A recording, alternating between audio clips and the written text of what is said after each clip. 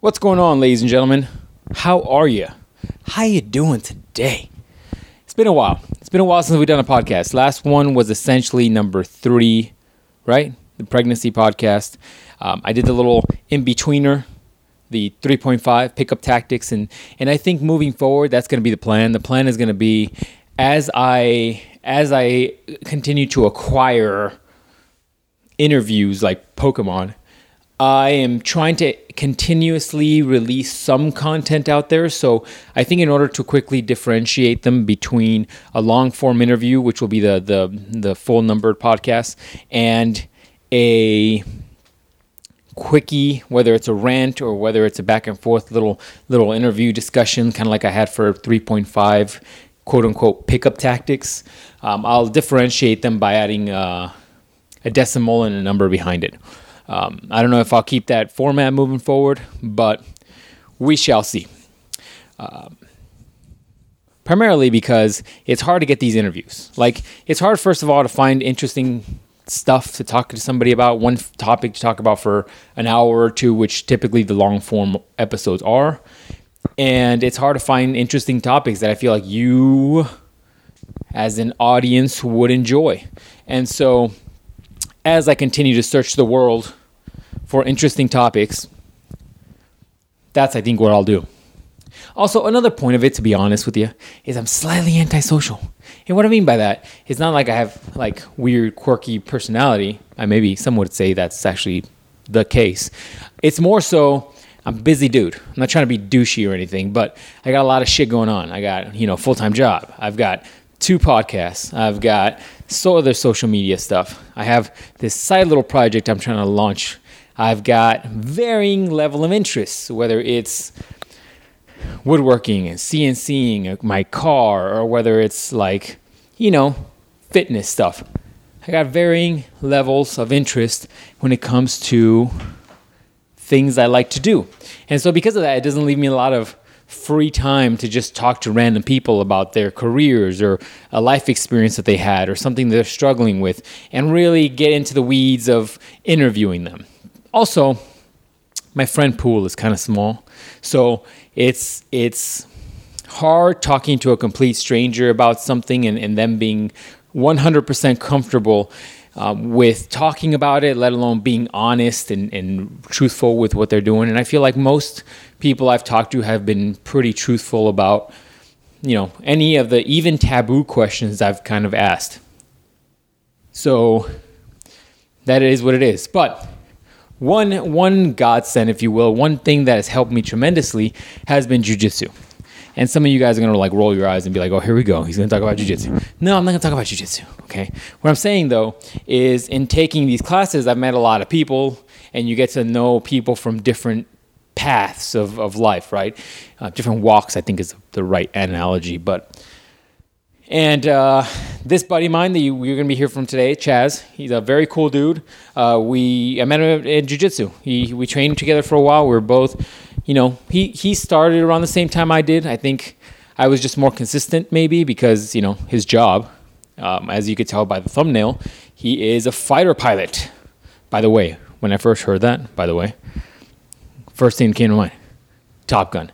Dun, dun, dun, dun, danger zone. How do you not think of that? That should be the first thing that ever comes to mind when you think of fighter pilots. And if that is not the case, then there is an argument that you are under 30 years old. In fact, I'll even say it. You're probably like under 24. 26. 26 and below. 26 and above, you might think Top Gun. 26 and below, you might think about that other movie I reference in the podcast. I'm just saying. It is what it is. But back to my point before I lose track of this and my battery dies. He is a fighter pilot. And so we talked about it a lot. He quickly was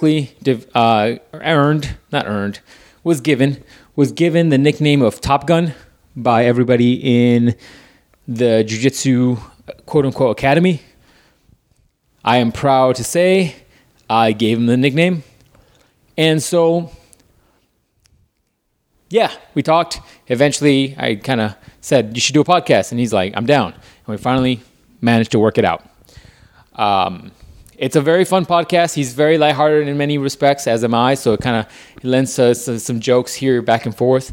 And I feel like he was very honest and very truthful, especially when it came to like his plans moving forward and stuff like that. And that could have changed by now, but I think he was just very honest, and which is always appreciated when you're interviewing somebody, because there are some people that might listen to this that are looking to get into this career, right? And these are things that they probably have to think about. Some of you guys will definitely roll your eyes at some of the questions I'll ask today. It is what it is, guys. I like to get into the weeds of things. That's such a bad analogy. I don't know where I get that from. So yeah, that's the episode. Hopefully you guys enjoy it. I'm trying to think of what else I was going to tell you guys. There was some other stuff. Hopefully it comes to me when I got to talk to you guys during the outro. Talked about the podcast. Talked about the new format. How'd you guys like the thumbnail? You guys like the thumbnail better? Huh? Maybe I'll start doing that kind of format moving forward. It doesn't take much time. I just figured it gives you a little bit different look, I guess, but it could be a little distracting. What else? I think that's it. Probably some of you guys are like, can you just shut and put the podcast on? Yeah, okay, I guess that'll work. That's it, ladies and gents. I'll talk to you guys in the outro. Enjoy the podcast.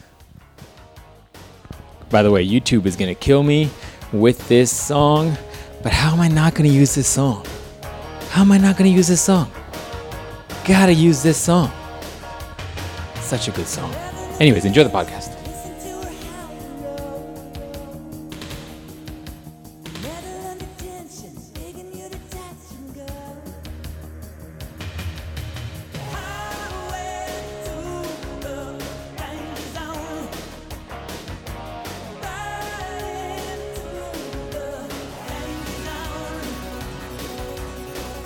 So, hold up. So, how many jumps have you done?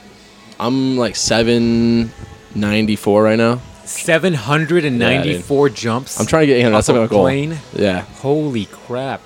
I was like, you're like 7. I was like, 7, bro. That's a respectable number. You're like 794. I was like, Yeah. holy. I just started picking it back up too. So, are you familiar with the wingsuit stuff? I know of it. Yeah, I took a class one time. Because like, what, you did it? I was going to with the weather, so I like got all the gear and stuff. But then the weather came in, so we couldn't do it. When I first found out about that, I was super into it. I was like, I want to do this. And then you realize there's, possibility of death. And you're like, I should look into this a bit more.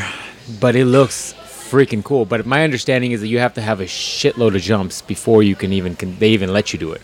By the way, who lets you do anything? Yeah, dude, honestly, you can do what you really want to do. Like, a lot of drop zones are like run by USPA, which is like the overseeing like skydiving United States like Parachute Association, I think it stands for.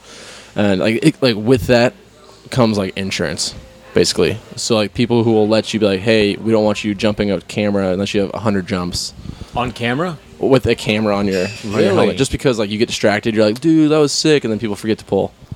Right? Or they make stupid mistakes, so they don't have the experience. What does it cost like a civilian like me to go and do a jump?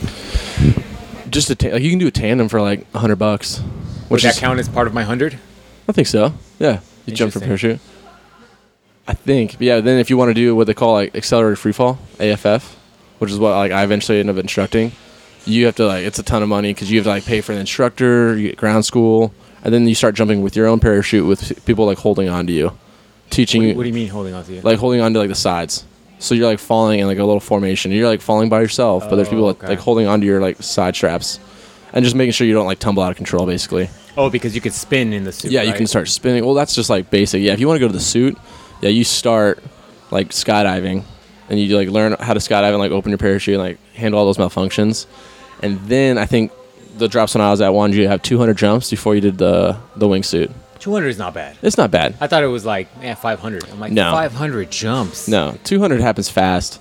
Honestly, some people do like 150. Yeah, but that's if you're in the military. Like fair. If you're a normal Joe like me, I got to pay a couple $100 every time I got to go jump. Yeah, no, I feel you, man. I feel it now. Dollars if I want to. It's not just jump. Like not a lot of people do it as a hobby.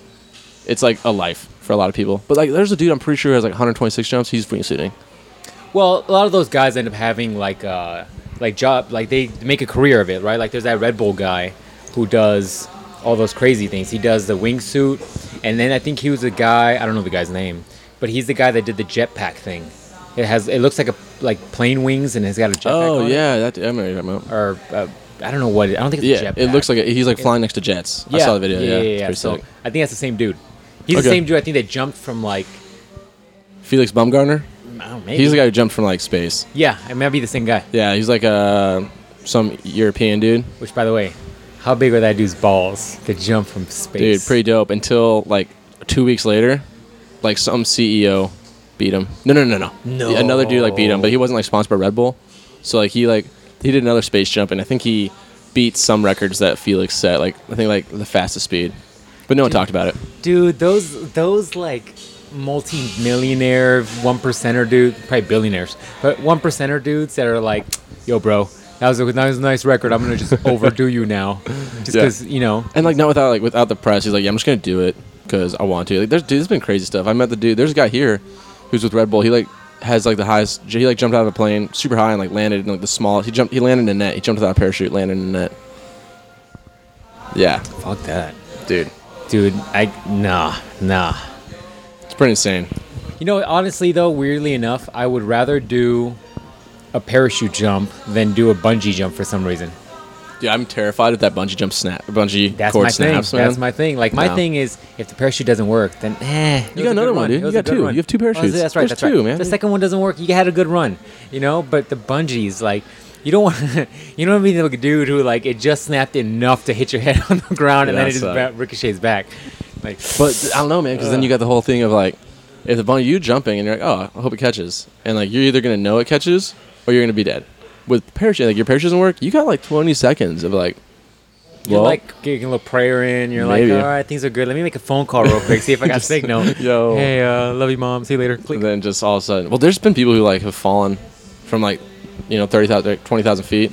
That's not true, like 18, and without a parachute, and like still landed. Like there's one story I read, like this lady, like her parachute. Define still landed. Sorry, still survived. I meant like was gonna say- they like hit the ground. It's the Hulk. He's like, Yeah, "Choom." dude, this lady, she was older. She hit the ground without her parachute opening, or there's malfunction. But she landed in like a red ant pile, and like the bites from the red ants, allegedly, like kept her alive because she's like it was like alive How? enough. What does that mean? Like whatever, like because like all the way her body was reacting to these red ant bites was causing her heart to like freak out, which like kept her like from dying right there. Like it kept her alive long enough. That's crazy. Dude, it was in People's Magazine. Totally legit. I read it one time.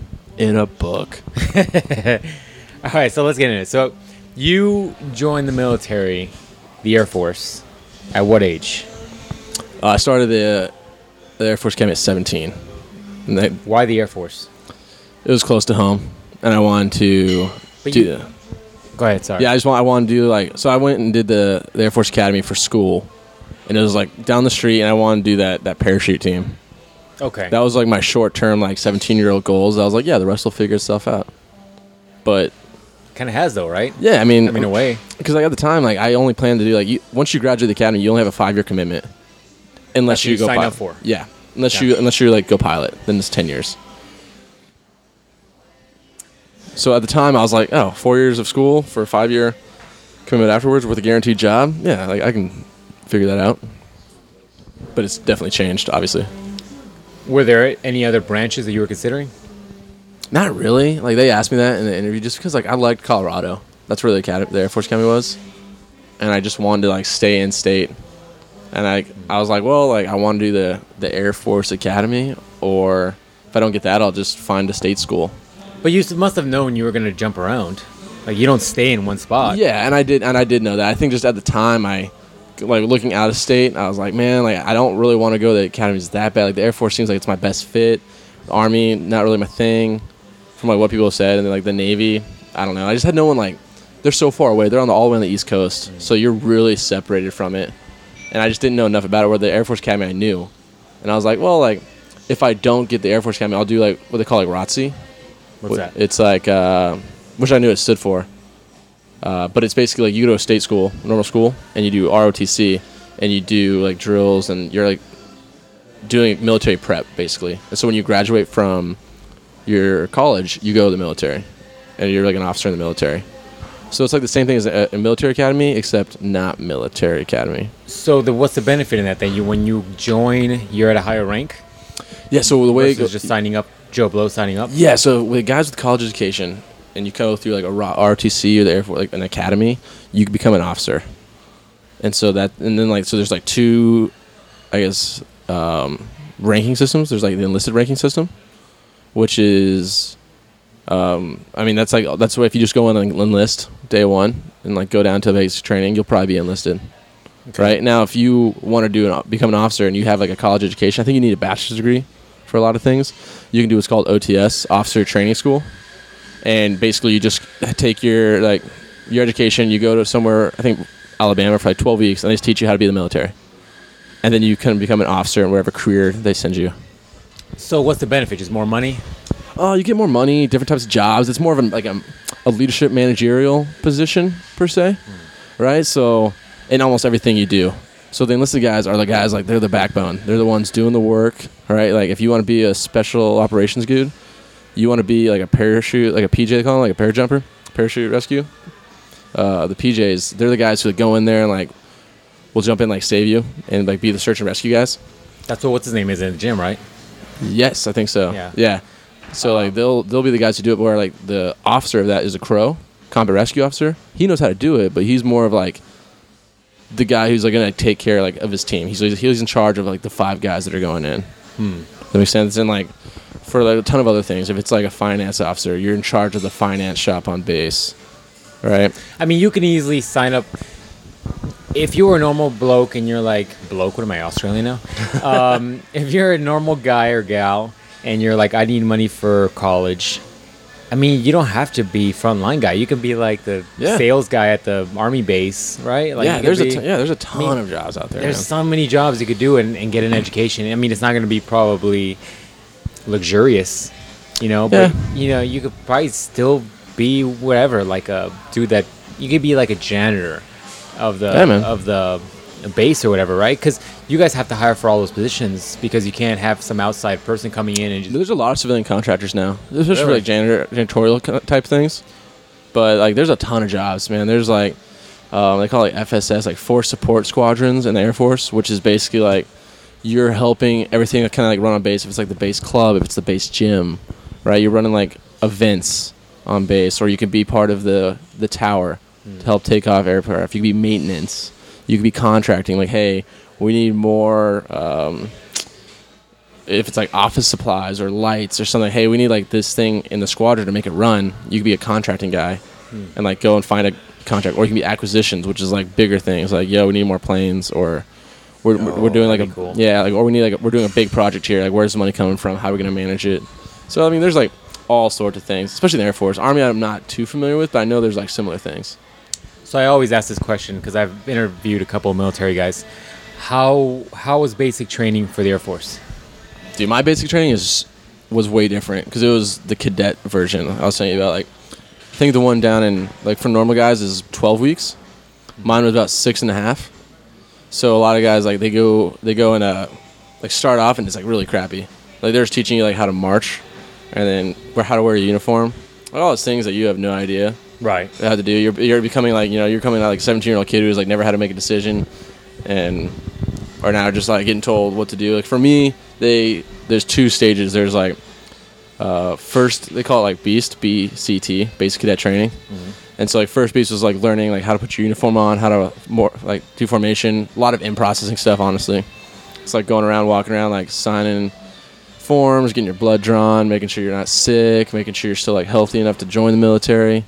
And so they're like doing a lot of that stuff, and then you go to like the field and basically do all like the military type stuff, running around with your rifle, living in tents, things like that.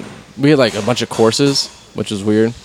Looking like knowing what I know now, at the time I was just like, yeah, I'll just show up, it's whatever. But like, there's like a obstacle course, they call it like an assault course, basically just like a bunch of ways to make your life kind of suck for a little bit, to weed out people. If you don't want to do it, like, you can get out there, but it's just like getting you into shape. And there's a lot of training behind it that someone higher up is like decided is applicable to all airmen.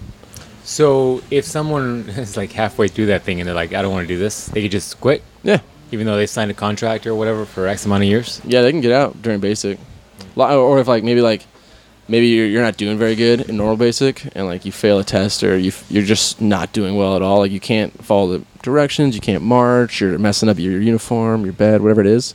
They can roll you back and you can be in basic a lot longer. So Interesting. So,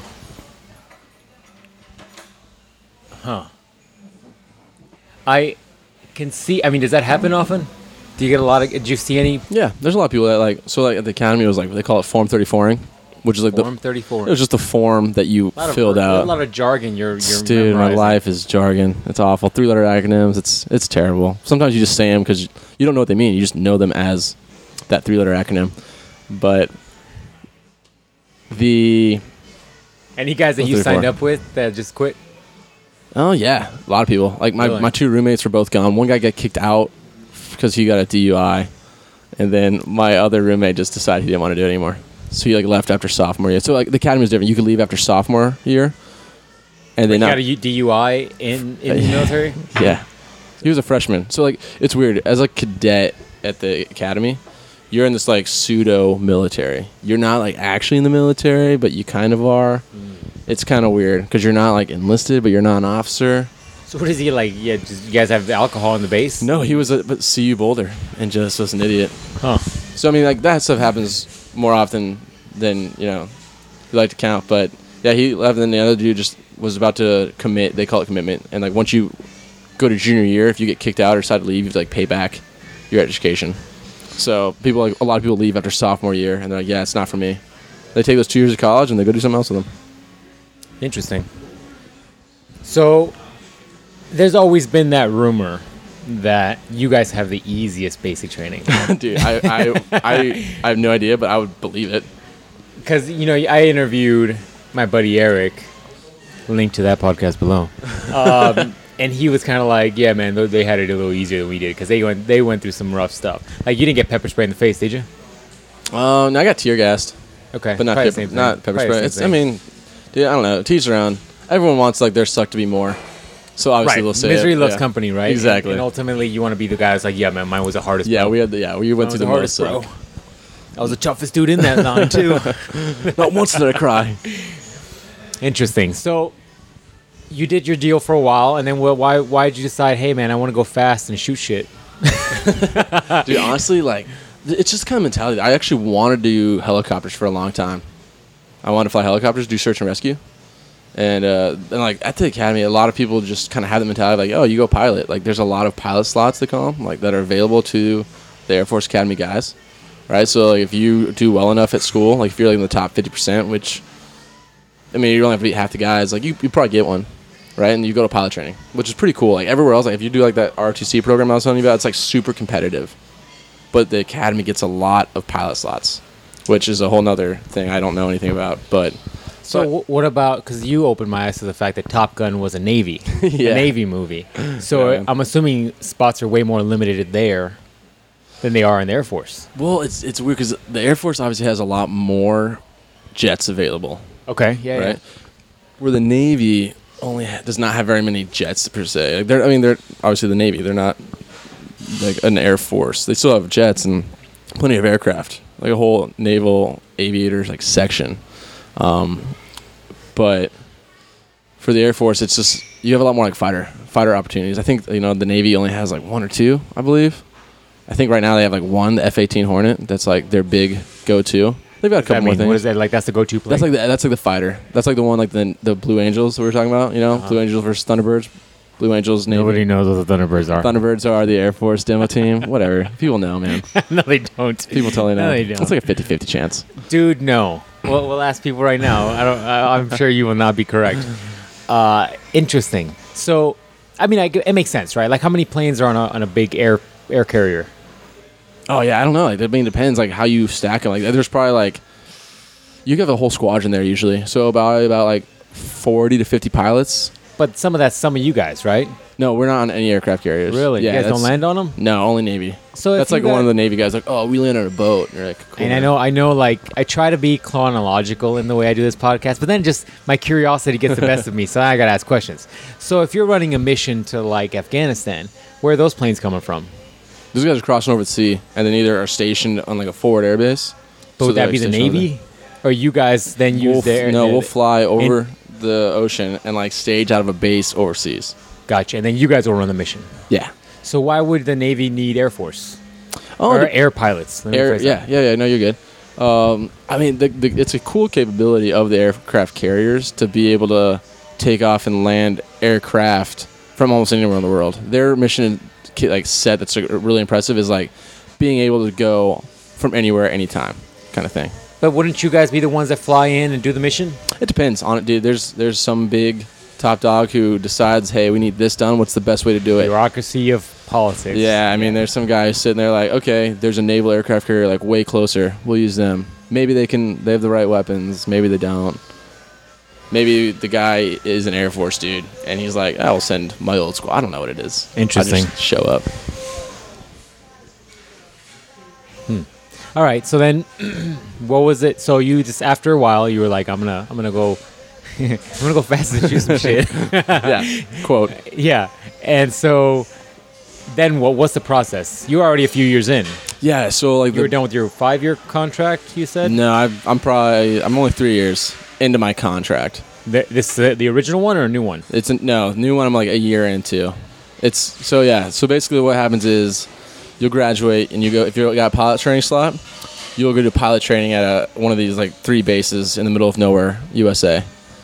And I went to Oklahoma, and you go there for the first, you do go there like a year. So the first stage is what's called T6s. It's like a turboprop little airplane that you learn the basics of like how to land, how to take off, how to fly instruments, how to fly formation next to other planes.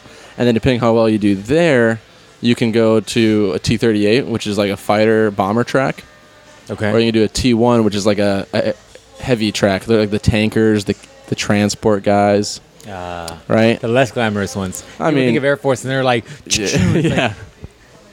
I was trying to think of the Top Gun songs in my head right now, but I'm not going to sing it. But anyways, Yeah, so you can go those 2 tracks, or you can go helicopters, which is another option. And so like, I was going to go helicopters, but then they're like, people weren't really doing the thing I thought they were anymore. Like, no one's really doing a lot of search and rescue as much. It's more of an Army helicopter thing. Like, Army has a bunch of helicopters. Like, that's their thing. Air Force is like 2. dude, you guys need to break these lines here. All right, only I touch planes. You can go help people. I'm gonna fly stuff. Yeah, well, it just becomes one of those things. Like, Army's like, yo, we have a lot of guys in there. We need people to get people out. Yeah, So we need helicopters because the Air Force isn't fast enough. And it's, again, like that web. I get it. Yeah, So you'll do that. They call it track, and then if you go fighter bomber, right, you do that for another about half a year, and then you'll about a year total, probably 52 to 58 So what does that weeks. mean? What are you doing during that time? Oh, so like the T-38, it's just like a different aircraft. So you're learning how to fly a jet engine. So you're actually flying. Yep. Yeah, you're Okay, flying. so T6 is an airplane. What's it like the first time? Like, yeah, I know you're going through a lot of studying. You're going through a lot of yeah. situationals. I'm sure you're doing like simulations. Yep. I'm thinking of some like futuristic shit where you're just in a seat and there's like screens everywhere, so Dude. it simulates it. It's probably like one of those moving things, like at the fair where they move. Yeah, like, the only thing, thankfully, that doesn't move, just the screen. So Okay. like, you can like, there's different simulators. Come on, Air based on- Force. I know, Come on, man. man, get it together. I know, but like That certain things you don't movie need it. You don't need to like. You might just need a screen in front of you because you need to look to your left or right. You just need to learn like how do I move this switch or like how do I, like you don't even need to look outside because you're Right. simulating that you're in the weather, you know. But yeah, you do a lot. You do about like a month and a half to 2 months of like academics and ground But training. It's still got to be nerve wracking. You're a little nervous, but you have an instructor pilot in the back seat. I'm like, get in the front, bro. You're like, bro, you got this. Because you got to remember, like for me, in my mind, I'm racking up the money. I'm like, this is like probably like a $400,000 airplane. I got X amount of money worth of equipment. I got this dude who's probably worth a lot more money than I am. You know, it's like, That's crazy. Yeah. you got to get past those nerves, I'm assuming. Like, you got to not care. Like, That, and then honestly, what helps you out is you think of someone who's already done it before you, and you're Yeah, like, if I can that do it. person did that, like I can definitely do it. Like Wait. I'm probably that for somebody, but are you looking at that and you're like, bro, that guy's an idiot. I could do it. yes, yes. You're like, wait a Okay. second. If that dude did this, Okay. like, I can do that. I was looking more of as it's humanly possible to do it. Another human is doing it. You're like, nah, bro, No. I'm better than that guy. that guy, guy's a moron. That guy, I don't remember being like, he did this.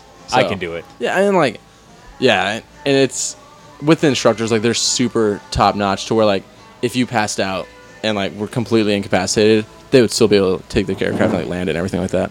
But you're not going to do that in any of the smaller planes, right? It's just going to be the big fighter pilots that or the big jets that you're going to probably pass out in. You're not going to pass out in a helicopter. No, but like some people get sick, right? And they're like incapacitated in the sense of like, yeah, I can't fly because I'm throwing my brains up. Does Yeah. that happen often? Yeah, some people just don't handle it very well because you just it gets, like whatever reason, like a little bit of G's or just like flipping around, doing rolls and whatnot. So what happens to guys like that signed up to be an Air Force pilot? They did a 5-year contract or whatever, 10-year, whatever it is, and they just can't do it.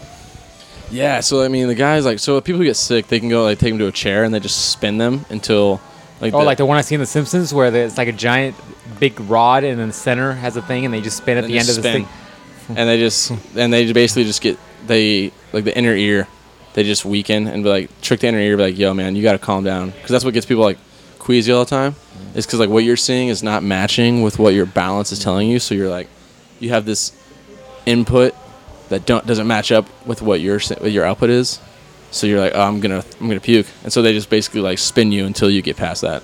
Oh, so your body just adapts. Yeah, you adapt. But like, there's guys who can't hack it with your, if it's like maybe it's not, you just don't get instruments, maybe you just don't have like the stick skills, right, to fly the airplane. Is that a permanent fix? He just shoot Yeah. you around in the blender and then all of a sudden you're good to go? For a lot of people. Yeah, Really? like one of my good friends, now he's flying fighters too, but he got sick all the time, and then he just went to that chair like every day, and he's good. He like might get queasy like once, and then once you start flying, it's different too. Once you actually start like controlling. But it's a continuous thing. Like he's got to keep going to the chair. No, he only did it for like a week, I think, 1 or 2 weeks, and it was good. That's not bad. That's a good fix, I guess. Yeah, it's miserable during the time because like, I'm pretty sure he threw up like for 4 days straight. Ugh. Those got to be the same kind of people that get sick during like Really? boating, right? Yeah. Like that same thing where your ear doesn't know how to compensate for the shifts. Yeah, exactly. Because like I think what I kind of was explained to me is like your body's telling you something different than what you're seeing. So you have two inputs that aren't matching up, and your brain's like, dude, not cool. Mind over matter, right? Isn't that like crazy? Your mind really can trick your whole body to jack Yeah. you up. Interesting. But So, how long after you're starting with simulation do you go to a plane? Well, you have a couple $100,000 in your hands. yeah, probably only a couple weeks. I think they really rely on those instructor pilots to like handle it. So you go to simulators to plane fairly quickly, and then you like intermittently do it. So you like fly a couple rides, do some simulators, fly a couple more rides, do some academics, fly a couple rides. And during this whole time, you're still going to school, right? You're like studying and I mean, no, like this time you're like solely just focusing on on flying. flying. So you're doing academics for like flying. Yeah, so like you've done your like college experience, like you got your degree, you're ready to go, and then you're now in like pilot training, and it's like a year long of just flying and learning how to fly and doing simulators, and then you go through different phases. And So before, not on the podcast, we talked about like before you fly, you got to go out there and check the plane and check Right. everything. Like, are you having to memorize what to do on a plane versus a helicopter versus like a whatever? Like each prep is different. yeah, it is, but like you're only especially early on, you're only flying the one plane, right? So you really have to study like, okay, what am I looking for on this aircraft, and then you do it so many times that becomes, they call it like a habit pattern.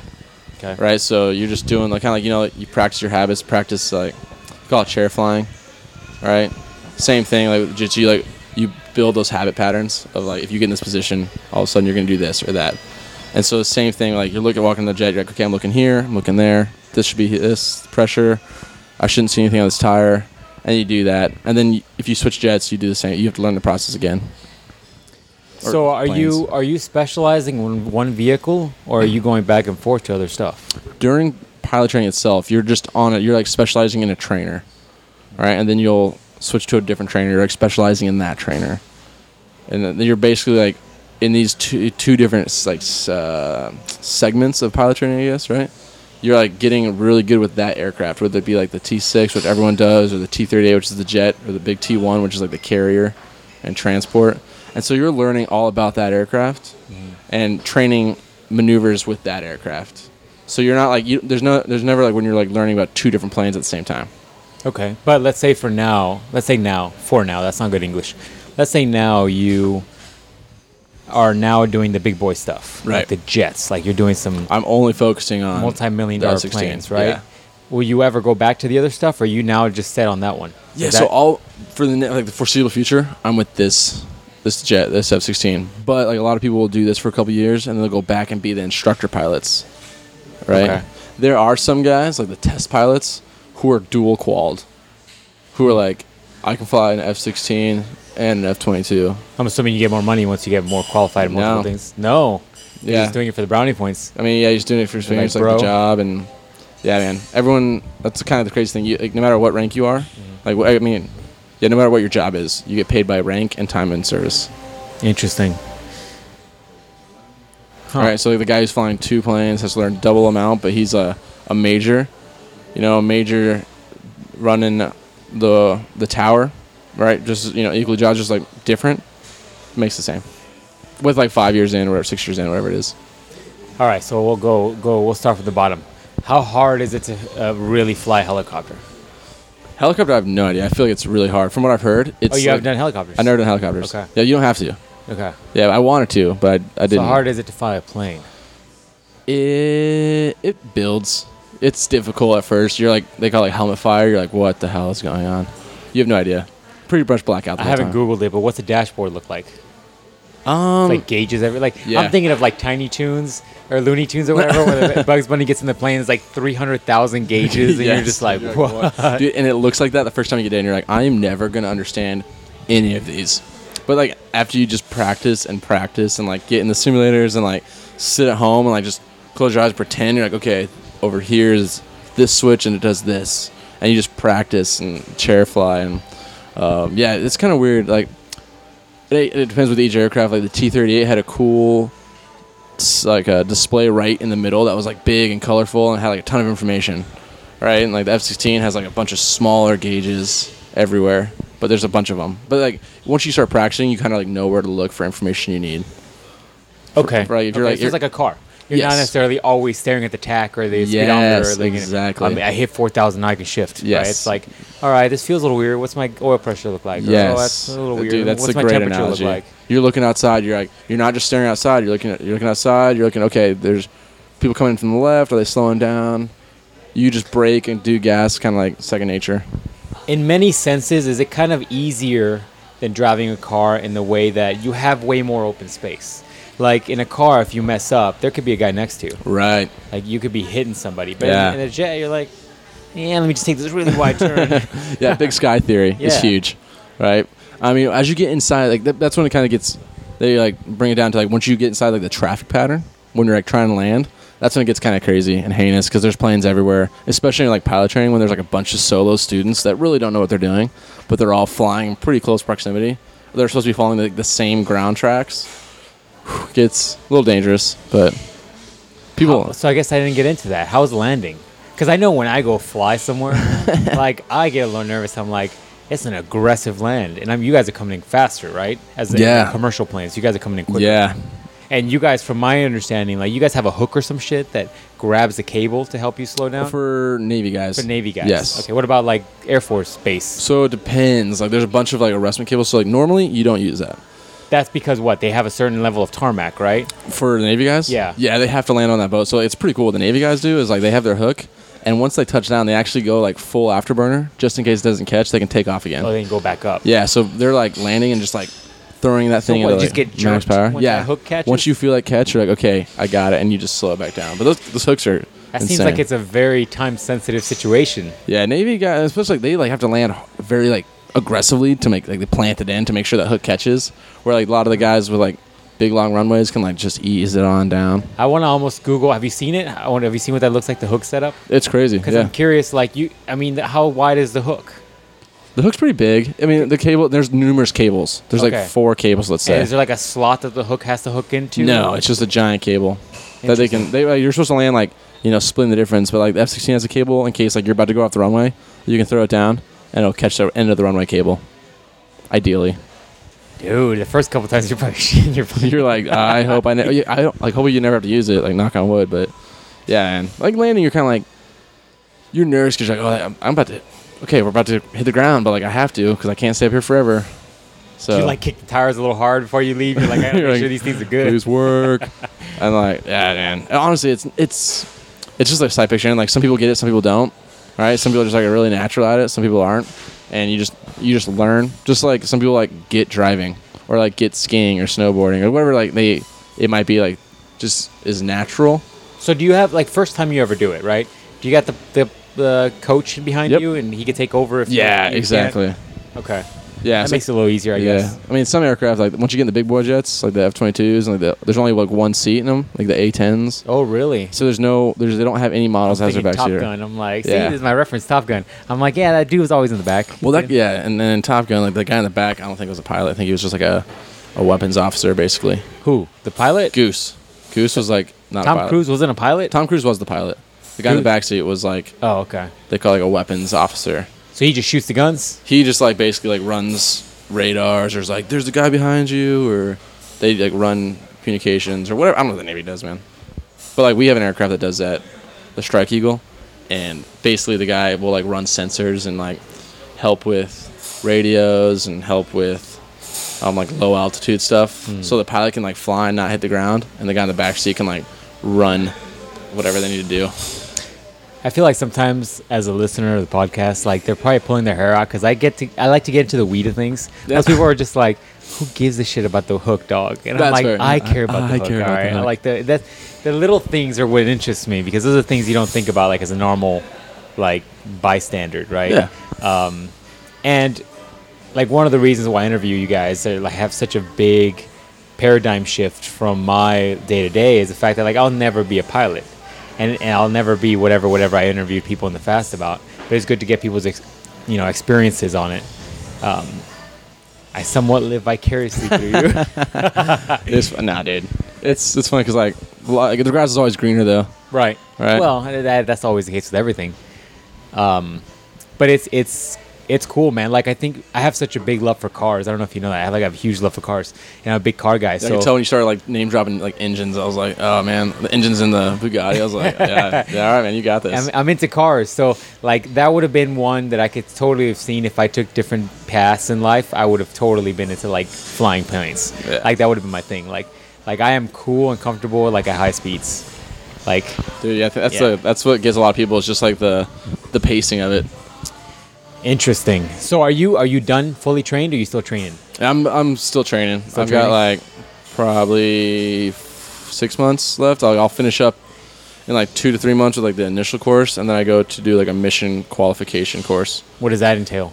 Basically, just doing all this like whatever squadron I'm going to, or, like whatever their like mission set is. They're like, all right, man, let's go practice like offensive fighting. Let's practice defensive. Let's practice 2 versus 1. So have you done any of that, like the dogfighting stuff? Yeah, so How's we do that? it here. It's pretty sick. It's a So lot of I'm fun. assuming you have a radar that tells you kind of where people are. Yeah. But I mean, how is it in the moment? Because you're going pretty freaking fast. Like, or let's put it this way. That way people understand a little better. How fast do you have to go in order for the plane to be able to get off the ground? So 158 knots is what we use, like 150-ish. It depends What's on how a much knot you're translate to? A knot is probably like 7 miles an hour. I'm gonna Google this. Google's my friend. It's like miles per hour is a little faster than knots. So if you're like 150 knots, it's probably like 160 miles an hour, I would guess. But and like the thing to keep in mind too is like the guys you're fighting against are also going pretty fast. So it's all relative. Right.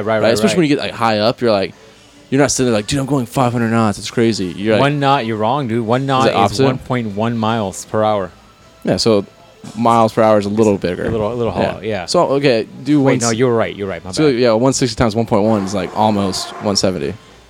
Well, how many knots? Sorry, say it again. 160-ish. 160. We'll go 160. 184 miles an All hour. right. Dude, Whatever. that's faster than I've ever been. Dude. No, man. I mean, plane-wise, you've been in a plane. I guess that's true, Right. right? A lot of people Like, have. well, once you're in the air, you don't realize how fast you're going. Like, No. I took a trip last year, and I can't remember what altitude the pilot said we were going at, but we got there freaking quick. Those like, guys he's- fly. I could have swore he said like 35,000. Yeah, that makes sense. Is that right? Yeah, that's Is fair.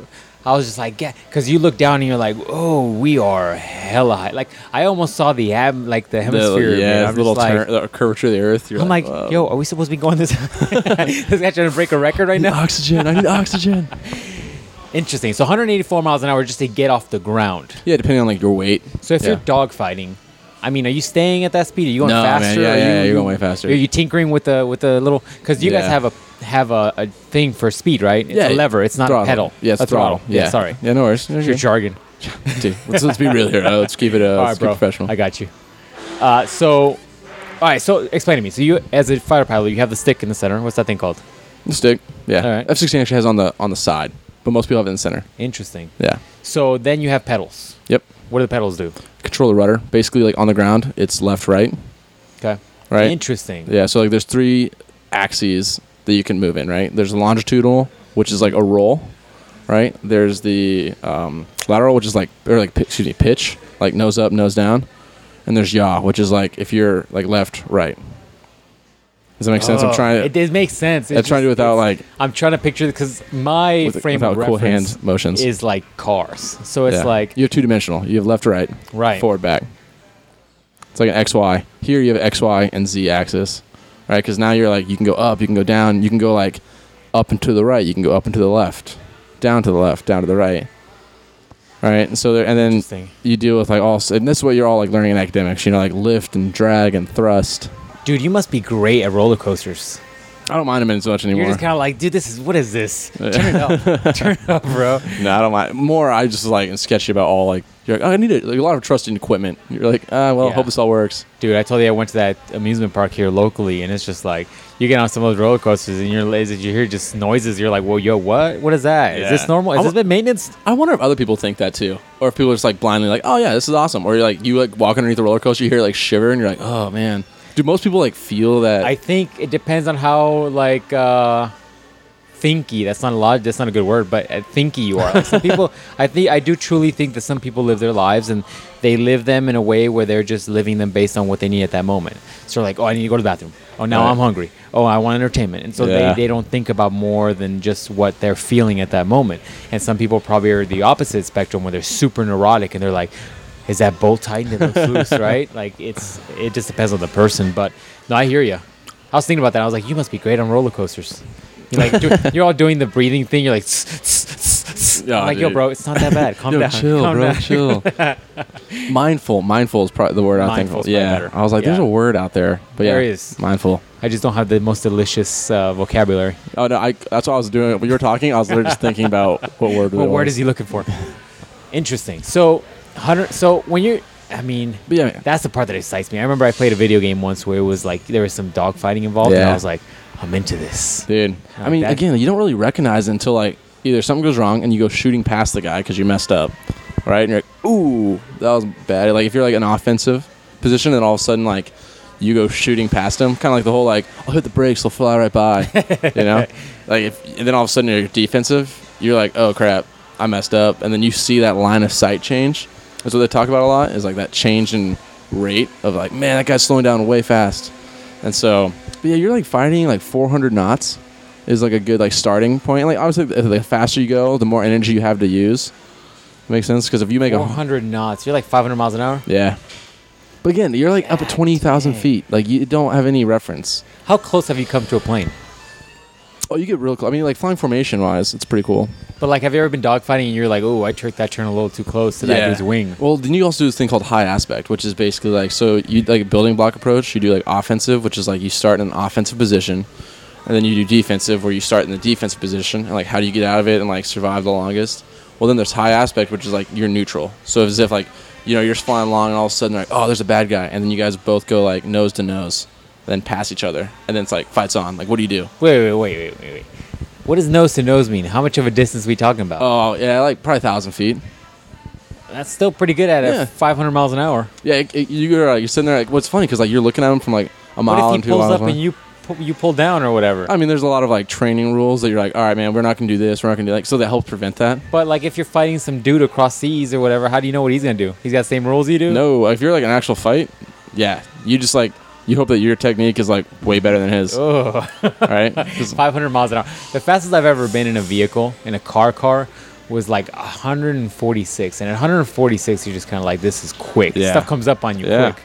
And yeah, you don't have the same feeling in a car as you do in a plane, right? Because everything's more open. Just like when you get on the highway and you're going 80 miles an hour. It doesn't feel it like doesn't it. feel like 80 miles an hour because there's more space, there's, Yep. whatever.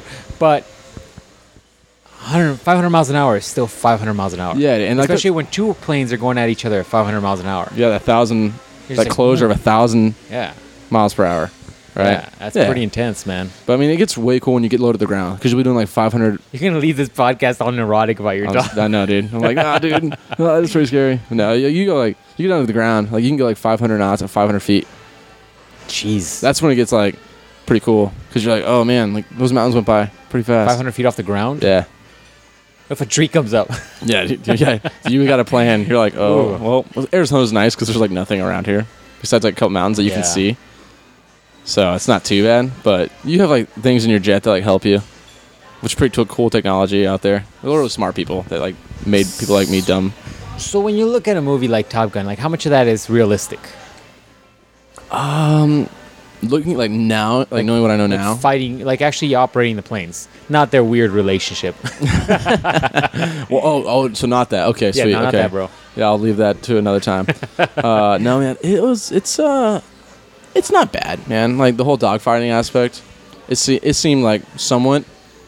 But it's a bit like in terms of like, I mean, you can like pick apart anything, right? You'd be like, Right. yo, I would never do that. Like, you're not gonna hit the brakes; they'll fly right by. Like, Well, you know Neil deGrasse Tyson is, right? yeah. He always gets in like so much shit when he just criticizes science in Yeah. movies. It's hilarious. Though. Well, no, that's the thing, man. Like, Top Gun maybe isn't supposed to be like, here's how you fly the jet. It's like, dude, visually appealing, have fun dogfighting, right? Yeah. So, but like, I don't say anything. Yeah, that wouldn't happen, or yeah, I don't think you can do that, or you know, breaking through altitudes, and like, there's some things that you're like, okay, I can relate now.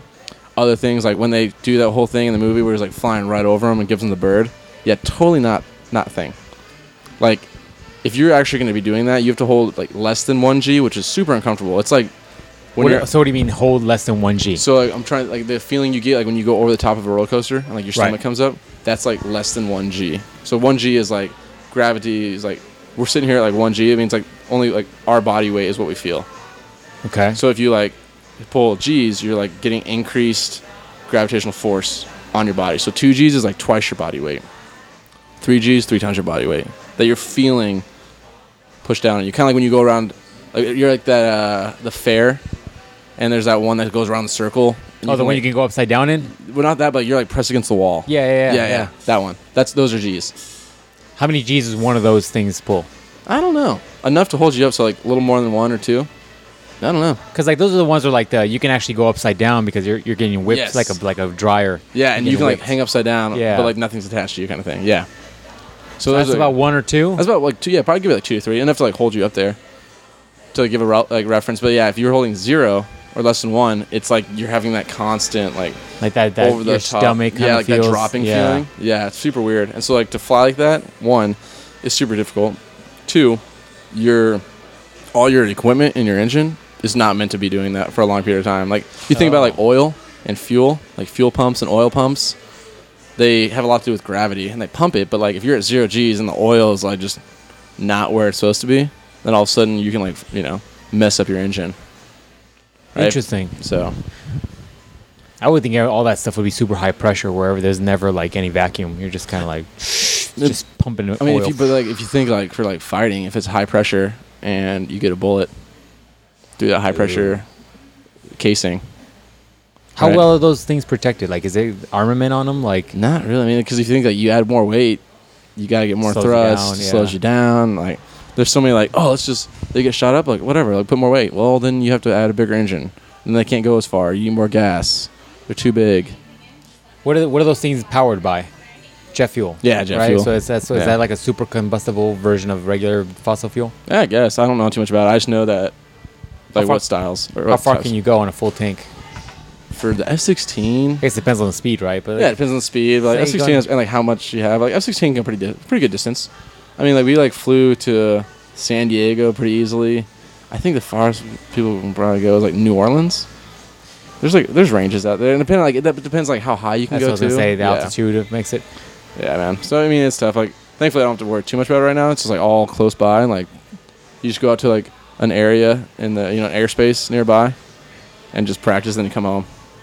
Do you get in trouble if you do some dumb shit where you're just like, I want to feel like 3Gs, and you take off of the thing, and you just go, boom. Oh yeah, I mean like, it's nice because like with the single seat, there's just you. Yeah. So if like, without like, I mean, there's like tapes and stuff like they can like record what you're doing. Well, everything's being recorded, right? Yeah, the black box records everything. Yeah, and then like you have like recording devices that like help you debrief and stuff like that. So, but yeah, it's not.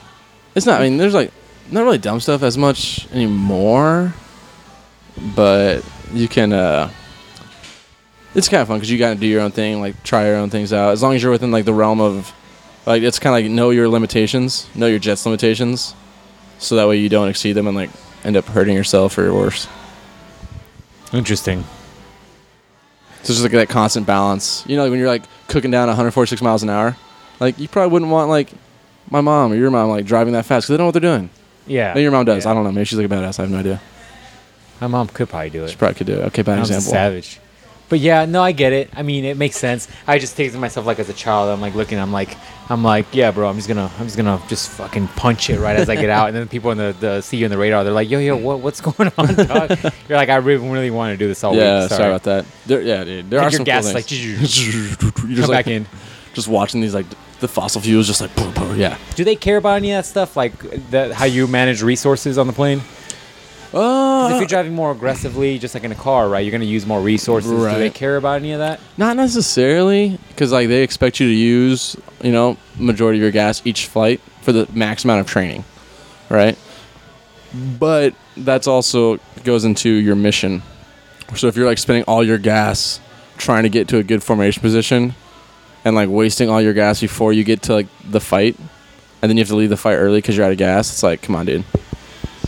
Does that make sense? Like if you gotta manage your own fuel, so you like can actually do the thing you're meant to do out there. I would say I'm such a child on the inside. I could totally see myself like you do your formation, you do your mission, and then you're on the way back, and you're like, I got half a tank left on this. Like, I'll see you guys in about 20 minutes. I'm gonna go do some shit. Well, dude, that's pretty good. Because if you're like next level and you got some time, you're like, I got like tons of gas. Like you're doing like fuel checks on the way, and you're like, okay, I'm the high guy. I have more fuel than anybody else. Like we're gonna have to go home soon because of that other guy. You all have to come back home together. If one Yeah, guy I mean uses that's their what you shovel? usually do, just for the sake of like. I thought one dude would just go on his own. Nah, I mean you can, but like usually you fly like 2 ships or 4 ships. Like that's like missionized kind of thing. Like F-16s and most fighter guys will like go and fly in formations to help like the mutual support kind of thing. How much is one of those things? Ballpark. You're like, I want to buy one. F-16's cheap. What does cheap mean? Relatively, yeah, I was gonna relatively. say, what does that mean? I mean, Because early. somebody could be like a Bugatti is cheap, and I'll be Yeah. like, yo, dog. Yeah, that's fair. It's too rich for me. No, man, I would. I'm trying to think. Probably like maybe a couple million. That's not cheap. It's not dog. cheap, but you're not gonna buy an F-16. But But like, it's not like this is a complete guess. I could be totally wrong, and someone listening will be like, "Well, actually, it's gonna be." right. But I mean, relatively, man, like it's cheap to fix. It's exported everywhere. Right, the parts are available. Where a lot of these aircraft like are so new that like, yeah, we need like these. It takes like, an expensive part to fix it. So is that what's mainly still used, the F-16? Yeah, and it's like one of those things that's like jack of all trades, master of none. What happened to that one plane I heard about a couple years ago that the military spent a lot of money on? Like each of these things was really expensive, and they were having a hard time getting them. Tomahawk or some shit, or as I a have no I idea. think like $20 million, and I was just like, we pay how much for airplanes? It's crazy, man. It's crazy out there. That's another one of those like subjects. You're like, man, dude, like it's tough because you're like, we want all of this, and then the problem, then you get in, like the whole like like logistics of buying an aircraft, right? What do you mean? Like in sense of like, okay, the Department of Defense is like, all right, we want an aircraft that does it all, and engineers like, well, you can't have that because like certain like if you want an aircraft to be really good at air to ground, you want it slower with bigger wings. But if you want it to go really good up at high altitude, you can't have you don't want like these really big wings, right? Because they'll slow you down. And so like all these people are like, you know, and like we have like if you're trying like a joint fighter, like kind of like the 35. Right, it's one of those things like we want like a fighter to like fix it all. And like the Navy's like, we want this. Marines are like, we want this. Air Force is saying, we want this. Engineers are kind of sitting there like, well, your want cancels out this other guy's want. So like, what do we do? And it's tough, man. It's very tough. I'm not saying like there's a right way to do it. It's a tough problem to solve. But you guys aren't designing the planes yourselves. Like you guys are outsourcing that to like military. Oh yeah, that's like way next level. Like those are private companies, right? Yeah, they do like it's some Iron Man shit where like the Iron Man guy is the one creating stuff and they sell it to the military and make a lot of money. Yeah. Versus like it's not like you got Joe Blow over there. He's designing planes, like drawing them up, and he's like, the wings are gonna be this big. No, dude. I mean, the guys flying are usually trying to like develop like tactics, like what works, what doesn't work. Like okay, like that didn't work this time. We tried to fight 2 versus 1. What can we do better? That's what like the pilots usually do, which is kind of cool. But again, next level. I'm just sitting here like trying not to be the guy who sucks. Suck less is my goal right now.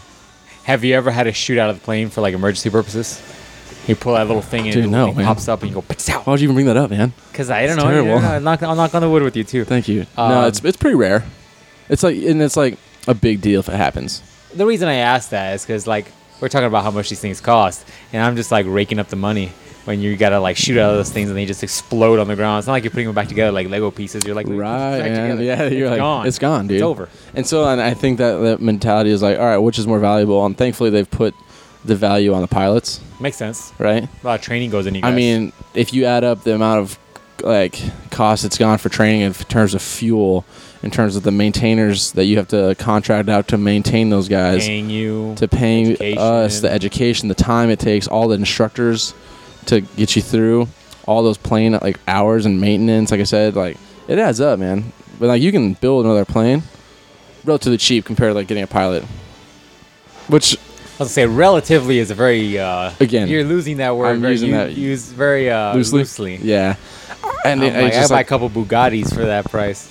Have one for every day of the week. Dude, I'll have to look how much that thing costs. I feel like $1 million's a lot. It's probably better that you don't, because then you get nervous when you drive it. Yeah, you're like, I shouldn't go too fast in this thing. It is. They're so old though, man. Really? Like, oh yeah. Not that like it takes away the value. Like, oh, it's older. It's still like, people do a great job maintaining them. Well, now, what's the life of a plane? How long do they keep them around? I mean, you can replace almost everything in that plane. Oh, really? Yeah. Very rarely are they gonna retire one unless like it becomes so expensive to fix it that they could just buy a new one. Do you guys tend to have like a really good relationship with the guys maintaining your stuff? Pretty good. I mean, they're different squadrons, so you like try to know the names of the guys who are helping you out. But I mean, they have their whole system. You have your whole system that you're both like making the thing happen, right? But it's a huge appreciation. Like those guys save your butt, right?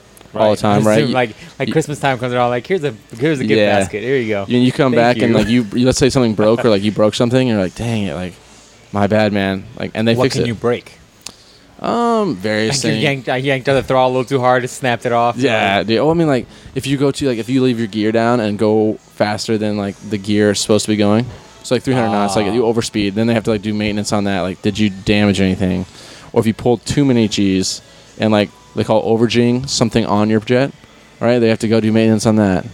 Maybe you didn't do the right procedures and you overheated one of your avionics, and you're like, I messed up. You have like, so once again, getting back to the car thing, everything I'm referencing here is car based.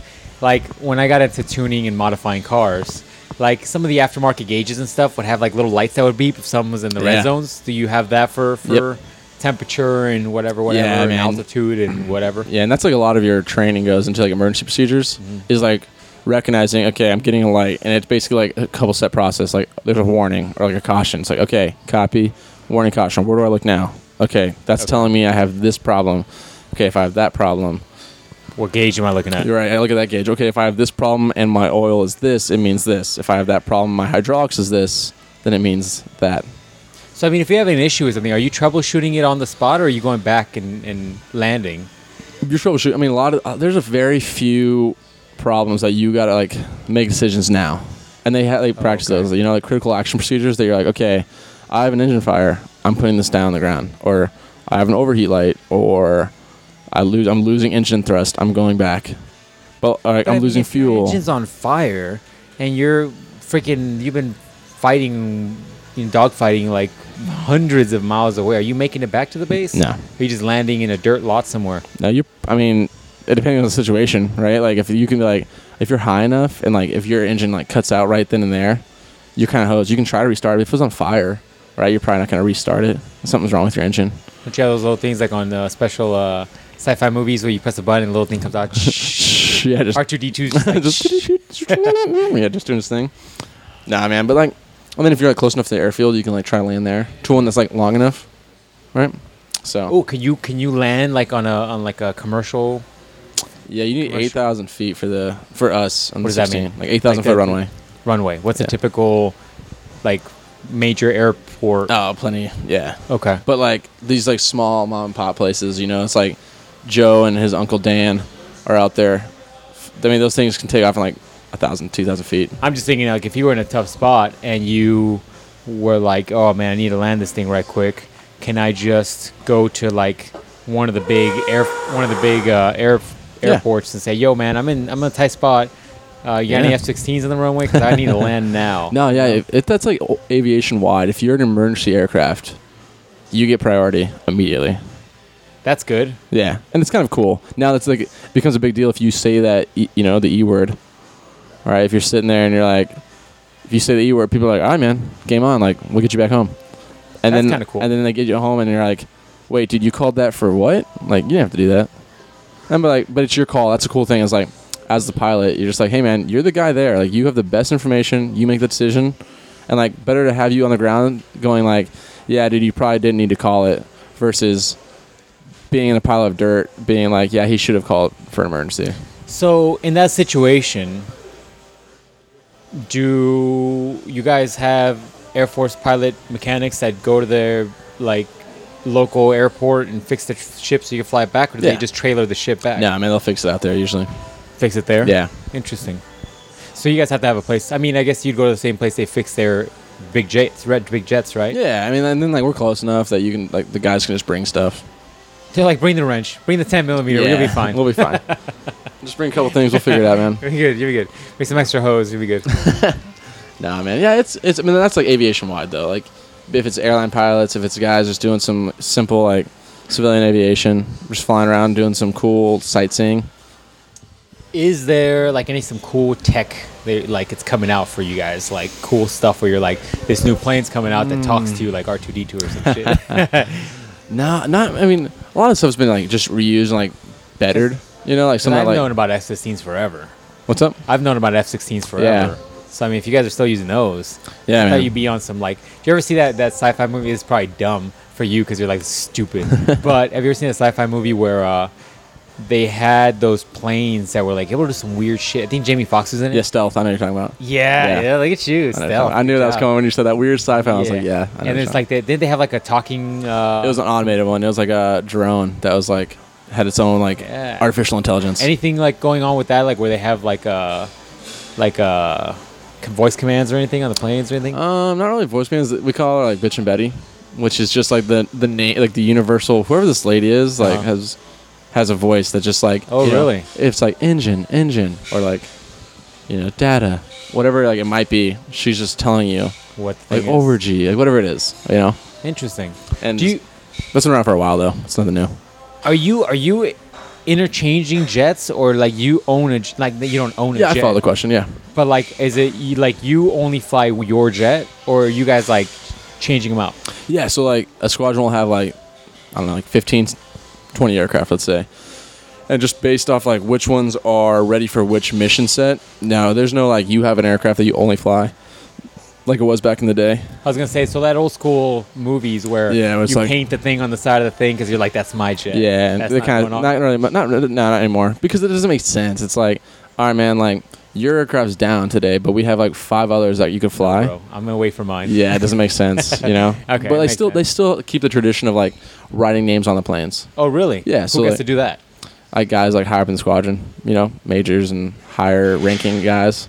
And so it's cool. They put like some pilots' names on it, and the crew chief, who's like the maintainer of it. Okay, but there's not like a chick, There's no chicks painted on it. 1950s, like. Yeah, those days are long gone. Whatchamacallit? What am I thinking of? Those models, what are they called? I know you're talking about that, but yeah, it's like those girls. Yeah. Yeah, that doesn't really happen anymore. You see people like write stuff on like wing tanks or something. Like if a maintainer like put the bombs on, they're like mom or like Jessica, their girlfriend that they're gonna break up with here pretty soon. I don't know, man. Dang. All right, so that brings up another question. I asked this, I think, to almost everybody on the podcast now. What is the male to female ratio for pilots? I like how you laughed at that. No, man, there's not very many female pilots, which is, I don't know if it's a pilot thing. I think it's just honestly like a military thing. I think just the ratio in general, there's less women, right? Yeah, I've heard that. Yeah, and I don't think there's anything in the sense of like girls are like less apt to do it because like there's plenty of girls that do. I think it's just a numbers game, like a lot of young men are the ones who are like, oh, I'm gonna be a fighter pilot, and so like those are the guys who go and do it. Where I don't know, I don't obviously can't relate to the female side of it, but like I know there's a lot of girls who do it, but they're few and far between. Like we have 3 classes at the base right now, 30 students, all male per class or total? 10 students per class, and we have all male. All male students. Wow. That's just for us though. Like I know plenty of like female pilots, right? Does having like a bigger body or frame or whatnot, does that benefit you in any way with the G-forces? No, honestly, I think girls have it like they do better with G-forces. Really? Because on average, I would say like females have more of their mass on the lower body, right? Like if you look at males are like bigger, like right, chested. Obviously, I'm sorry, I'm looking at that pectoralis major. I was like, "What's up, bro?" I saw that. And but like girls are usually like lower body oriented, right? Which is where a lot of the power comes in from sustaining those G-forces. Because you said before off podcast that like you're flexing your legs, trying to keep the blood back in your brain. And the girls just have a lower center of mass, right? There's not as much like torso for the blood to like lose. Right, gotcha. So like for me, I'm like a taller, like a longer torso. Like that stuff's just gonna be like shooting out of my brain. I'm just gonna black out. Gotcha. I have a dumb joke I could say here, but I'm just gonna keep it to myself. All right, man. Yeah. I'll hear it later. Okay, that makes sense, right? I was just kind of thinking if like having a bigger body would kind of help you, sustain like the force that you're feeling on that body. But I would say if your fitness still takes into effect, right? You can't be like an overweight, non-fit individual and still like be as effective as maybe someone who is fit and like stronger, female or male, right? Like you're getting rocked around there, and if you're not like in a shape that can handle that, like the yanking and banking and the G-forces, and you get tired, and if you're like not in some good shape. So I mean, does that spinning machine help you get used to those shifting forces? No, it's just solely to like train your body to be prepared to handle only the G-forces. Because I could see if you're not used to that, right? And how are you going to find that out? How are you going to get used to it unless you're in the plane doing it? And then what if you can't handle it? It's just like the instructor would take over at that point, I guess. No, man, like you'll do that the trainer I talked about I think on podcast in Texas, where like they send you to centrifuge and you just like go in this little tiny like bucket, right? And they just spin you up and do the G-forces like a roller coaster. And like if you fail that, you don't go onto the jets. Right. But my thing is like that, I would assume is only spinning you in one way. Versus like if you're in a fighter pilot, you're probably going one and then the other and then the other and then the other upside down. So like your body's feeling a lot of different weird things. And how do you get used to that? How do you simulate that? I mean, you really don't. But like I would say like 90% of the force is all in the same direction in relation to you. Like you're always feeling it going like down. Right? And I like side to side, you're like, all right, I need to like have better cardio because I'm beat right now. Like I'm so tired from like pulling the G's and like looking around behind me, like where'd he go? But like in terms of like those G-forces, always in the same spot. Interesting. Like going like into your seat. Okay. So now my next question is how many of your fighter pilot buddies, like what's the percentage of single versus married or dating guys? Dude, it's insane. Because I could see how fighter pilots will pull some chicks. Again, Let's be honest. you said this before, and I have no idea. Dude, if you want right now, we'll walk around and we'll ask some of the ladies in here and see what their thoughts are about guys in military suits. And we'll talk. And as long as I'm not wearing one, I'm totally cool with that. You know? Oh, yeah, we'll do a survey. The survey says. Survey says no one cares. I'm telling you, man, chicks like dudes in police officer uniforms and firefighter uniforms. You always think that, like, oh, chicks can do fighter pilots. But then, like, you might say it. Like, it feels weird to even say it. They're like, what do you do? Like, oh, I'm a fighter pilot. And it just sounds well, because you're thinking about it from the douchey standpoint, right? Yeah, that's fair, yeah. Like, what if that could be my personality. Face and you're Who like, knows? I fly planes. You're like, I like to go fast and shoot shit. Yeah, that's going towards the douchey side again. Podcast, go fast and shoot shit. That's just like going towards the douchey side again. But I mean, like, I don't know, man. Like, I haven't ever. And I know for hindsight, I know you are in a committed relationship. Ah, yes, of course. And you are in a relationship, and I respect that. I'm saying for those of your brethren who are maybe, how many of them are in relationships? How many of them are married? Dude, I mean, is I don't know what it is, if it's just like an age thing, but like a lot of people that I'm around are like in relationships or married. Like right now, I'm probably one of 2 guys who aren't married in my one class. of 2 out of the 30 you mentioned before? No, out of 10. And then of the 30, man, it's probably less than 10 people. Interesting. And I don't know what that is, if it's just if an age thing or... I'm assuming they're all long distance relationships, right? No, a lot of them like are their wives are like married. Are they married and they're here? Yeah, you live on the base? No, I don't live on base. Oh, I have questions awful. about that, but we'll go into that later. I would love. I always live off base. Okay, so this is a dumb question, and you might not know about it, but I've heard about this, maybe even on Rogan, and I was listening to this, and I'm wondering if there's any truth to it. So he was talking about in like like in dangerous jobs, for example, military or pilots. I hear this is from what Rogan mentioned once again. I hear this is very popular with pilots, and that's like you guys become very close. All the pilots become very close, and so do the families. And it's this weird thing that occurs sometimes. It might be some monkey shit, but it's this weird thing that happens where like there is a little bit of like intermingling between the people because I think it's some psychological thing where it's like I could die at any point, and so you almost want somebody to be able to take care of your partner when you're not around. Does any of that make sense? Yeah, I think so. Does any of that like and maybe I didn't explain it well enough because he almost implied like a sense of like where there's some hooking up going on. Okay, yeah, I'm like, what level are we talking about? Yeah, we're talking about like there's some hooking up because I might die, so why don't you practice? Like, go over tonight, like warm up. Like, it's more along the lines of like it builds up a bond to the point where like you guys are way closer in different ways, so that if something were to happen, like you're like, oh, I'm comfortable with this guy helping out if I'm not around. Yeah, I've never experienced that. I know you're in a committed relationship, but I'm saying like for the guys that have been around, because you're also technically not running missions and stuff yet. Yeah. So like I'm talking about if you've ever heard of anything like this kind of stuff. Dude, not to that level.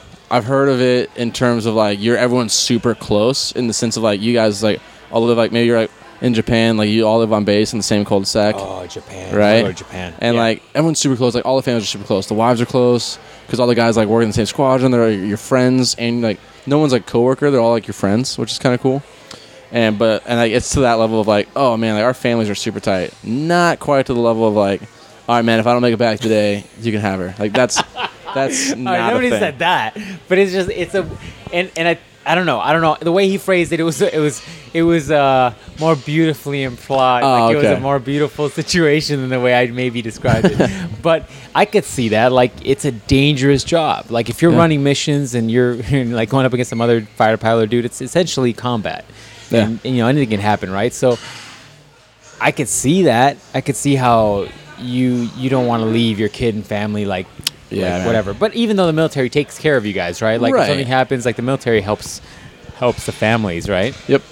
Yeah, and like you said, like, it gets super close to where like it's nice for the spouses too. Let's say all like the military members will leave for a deployment, right? And the spouses are all like, well, crap, like my husband or wife's gone for 6 months, but they all are super close. They hang out all the time. They hang out. Their kids hang out. You might be in another country, like I said, you're in Japan or Germany, and you're like, I don't know anybody except this really close group of friends that I have from the fighter pilot squadron. and we can all hang out and like conquer Germany together. And it's nice because like you're coming, from all over the place. Like, I'll be coming from, I'm going to Minnesota next, and like I'm coming like from Arizona, and my girlfriend might be coming up from South Carolina, like, and then all of a she's sudden coming over. Okay. Oh, we have no idea. Oh, we're getting into this off the podcast. And but like you could show up there, and then you're like, we don't know anybody in this town. But then you go to work, and like, okay, hey man, like my wife's having dinner tonight, come on over. And then all of a sudden, like you have this really close group of people everywhere you go, and it's it's huge. Like I said, separate countries especially because it's foreign to you. If you're doing like a 6-month enlistment to Japan, for example, like wouldn't you just take your family with you then? So like 6 Japan months? is like could be like a 3-year assignment. I'm saying like if you deploy like to the Middle East or something. Oh, okay. But you can't bring your family. Gotcha. Yeah. That's a war zone, right? Cause Yeah. It's like I gotcha. Yeah, you're like combat deployed. Yeah, and I think that's true for a lot of them. Like I think when I interviewed the firefighter buddy, he kind of had the same thing. Like they have barbecues and they have cookouts and the families come and they're all together, which makes sense, right? But the way it was phrased in that scenario was more of like there was some wife swapping situation happening. Oh yeah, dude. And I'm not. just like, we're not at that level. I mean, no judgment from me. You know what I mean? I'm not over there risking my life flying shit. But it just I had to ask it. Well, I mean, like from like a what's it called? Like a kind of psychological, like sociological standpoint. Like you do hear of a lot of stories with no matter what it is. If it's like most recently I heard was like a rock climbing guys, like really big like rock climbing athletes. Like they're really close with all the families. Like one of the rock climbing athletes ended up dying, and his wife ended up remarrying to his climbing partner. Oh, right. And it's like one of those things like they were all super close, and it's like they're both grieving over that one guy. That brings them together, kind of thing. Yeah, and like I'm not saying it doesn't happen, but like that would be the scenario. Like you've heard it happening maybe through movies or like through other like extreme sports or like risky type of jobs. Like you hear it like again, like, mainly movies, right? But like not because like just the movies, but it's probably happened. The way in I mean, I totally phrased this wrong. The way he phrased it was along the lines of like it's intentional kind of wife swapping so that That's so crazy to me. so that you do build a bond so that you feel more comfortable if something were to happen. That's Wow. the way it was phrased. And I was like, I've never heard of this, but look, I wouldn't doubt if it happened. I mean, it's some weird monkey piece of my brain. Like it kind of makes sense, right? Like, like you're taking risks in doing some of these jobs. And I kind of get it. I just thought I'd ask because I was like, dude, if I don't ask this question, I'm going to be a moron. It's in the back of my head. That's so crazy though. I mean, like I would never have thought about to that level at least, but Because I could totally see you guys becoming close, like especially if you guys are living on base and you're having kids and your wife's talking to your buddy's wife who also has kids and they're bonding over like how to raise kids and you're like, well, it's a close knit community, right? Some dumb question I didn't ask you before. When you're doing dog training or dog fighting, I mean, you're not shooting real bullets at each other. No, It's like dummy bullets, or what is that? What are you guys doing? No, is it man. just computer based? Yeah, it's computer based. It's basically Like like a video game. Yeah, it's like you have a bunch of like highly like really smart guys who like put in simulating where the bullets would go, basically. Okay. Right. I was like thinking, I'm like, it's like paintballs. You just come back, you're like, okay, how many paintballs do we have in this jet? I'm like, you have to wash all that off, bro. I didn't do Every very time. good today. Yeah. Okay. I got shot to shit. Yeah, no. I mean, like, yeah, it's all based. And then you can go back and like look at your tapes and be like, okay, man, like, where were you and how is he like in terms of like relationship to you? Like, were you closing on too fast or whatever? When you say tapes, like, what are you looking at? Like, you're just looking at numbers? Like, these are your... It's like a video of like the front of your screen. The front of your screen. Okay. Yeah. That's about it. And then you can also get like a bird's eye view from like air traffic control being like, all right, this is where you went. And you can just like see, they call them lines. Oh, and you basically just kind of like see where your lines Some went. video game shit going Yeah, on. man. Yeah. Exactly. Interesting. Like if you were to zoom out on the map and like see where you all went, yeah, you can see that and like, oh man, you can like zoom in where you did go and be like, all right, dude, like you went super far outside behind me when you should have been like right, on the inside of my turn. Instead you went to the outside of the turn. Do you guys ever do training with other branches, like for example the Navy? Yeah, we did that in April when I went to San Diego. People train with the Marines. Do you find that their tactics are different than yours? Yeah, a little bit, and it's like different based upon the aircraft. Like, what can the aircraft do? Oh, you guys aren't rocking the same thing? Yeah, exactly. So like the Marines fly that F-18 Hornet, which is the same thing that the Blue Angels fly. Okay. But like not as cool, obviously. Because they're not blue? Because they're not blue. Gotcha. And they're like a little probably older. But like I guess like without like trying to like get into the weeds a little bit, like the F-16 is limited by its flight computer, right? Meaning what? So like the quick synopsis is like the F-16 is like inherently dynamically unstable, which means like in order to be super maneuverable, you have to be more unstable. Interesting. Right? Okay. And I get that from a car standpoint. Right, so Yeah. to be more maneuverable, you have to be like a little bit unstable. So it has a computer in there that is constantly adjusting the flight controls to make it seem stable for the pilot, because the Make pilot's it not seem stable. to be stable for the pilot, because the pilot is not quick enough to react. Because then you just like start like doing like pilot induced like oscillations where you're like overcorrecting, right? So the computer does it for you, right? Just constant little maneuvers. Interesting. And with that means like if you just like pull back on the stick, right? The computer's like, all right, man, I understand you want to pull this much. We're going this fast. Yes, you can do that. But like it doesn't in a split second.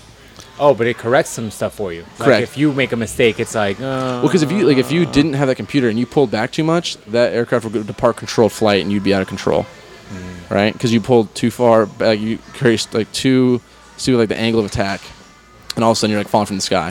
Whereas the F-18s like don't have that limiter, and so they can just use all their airspeed and just what they call like pointing, like bleeding off your airspeed and like pointing your nose.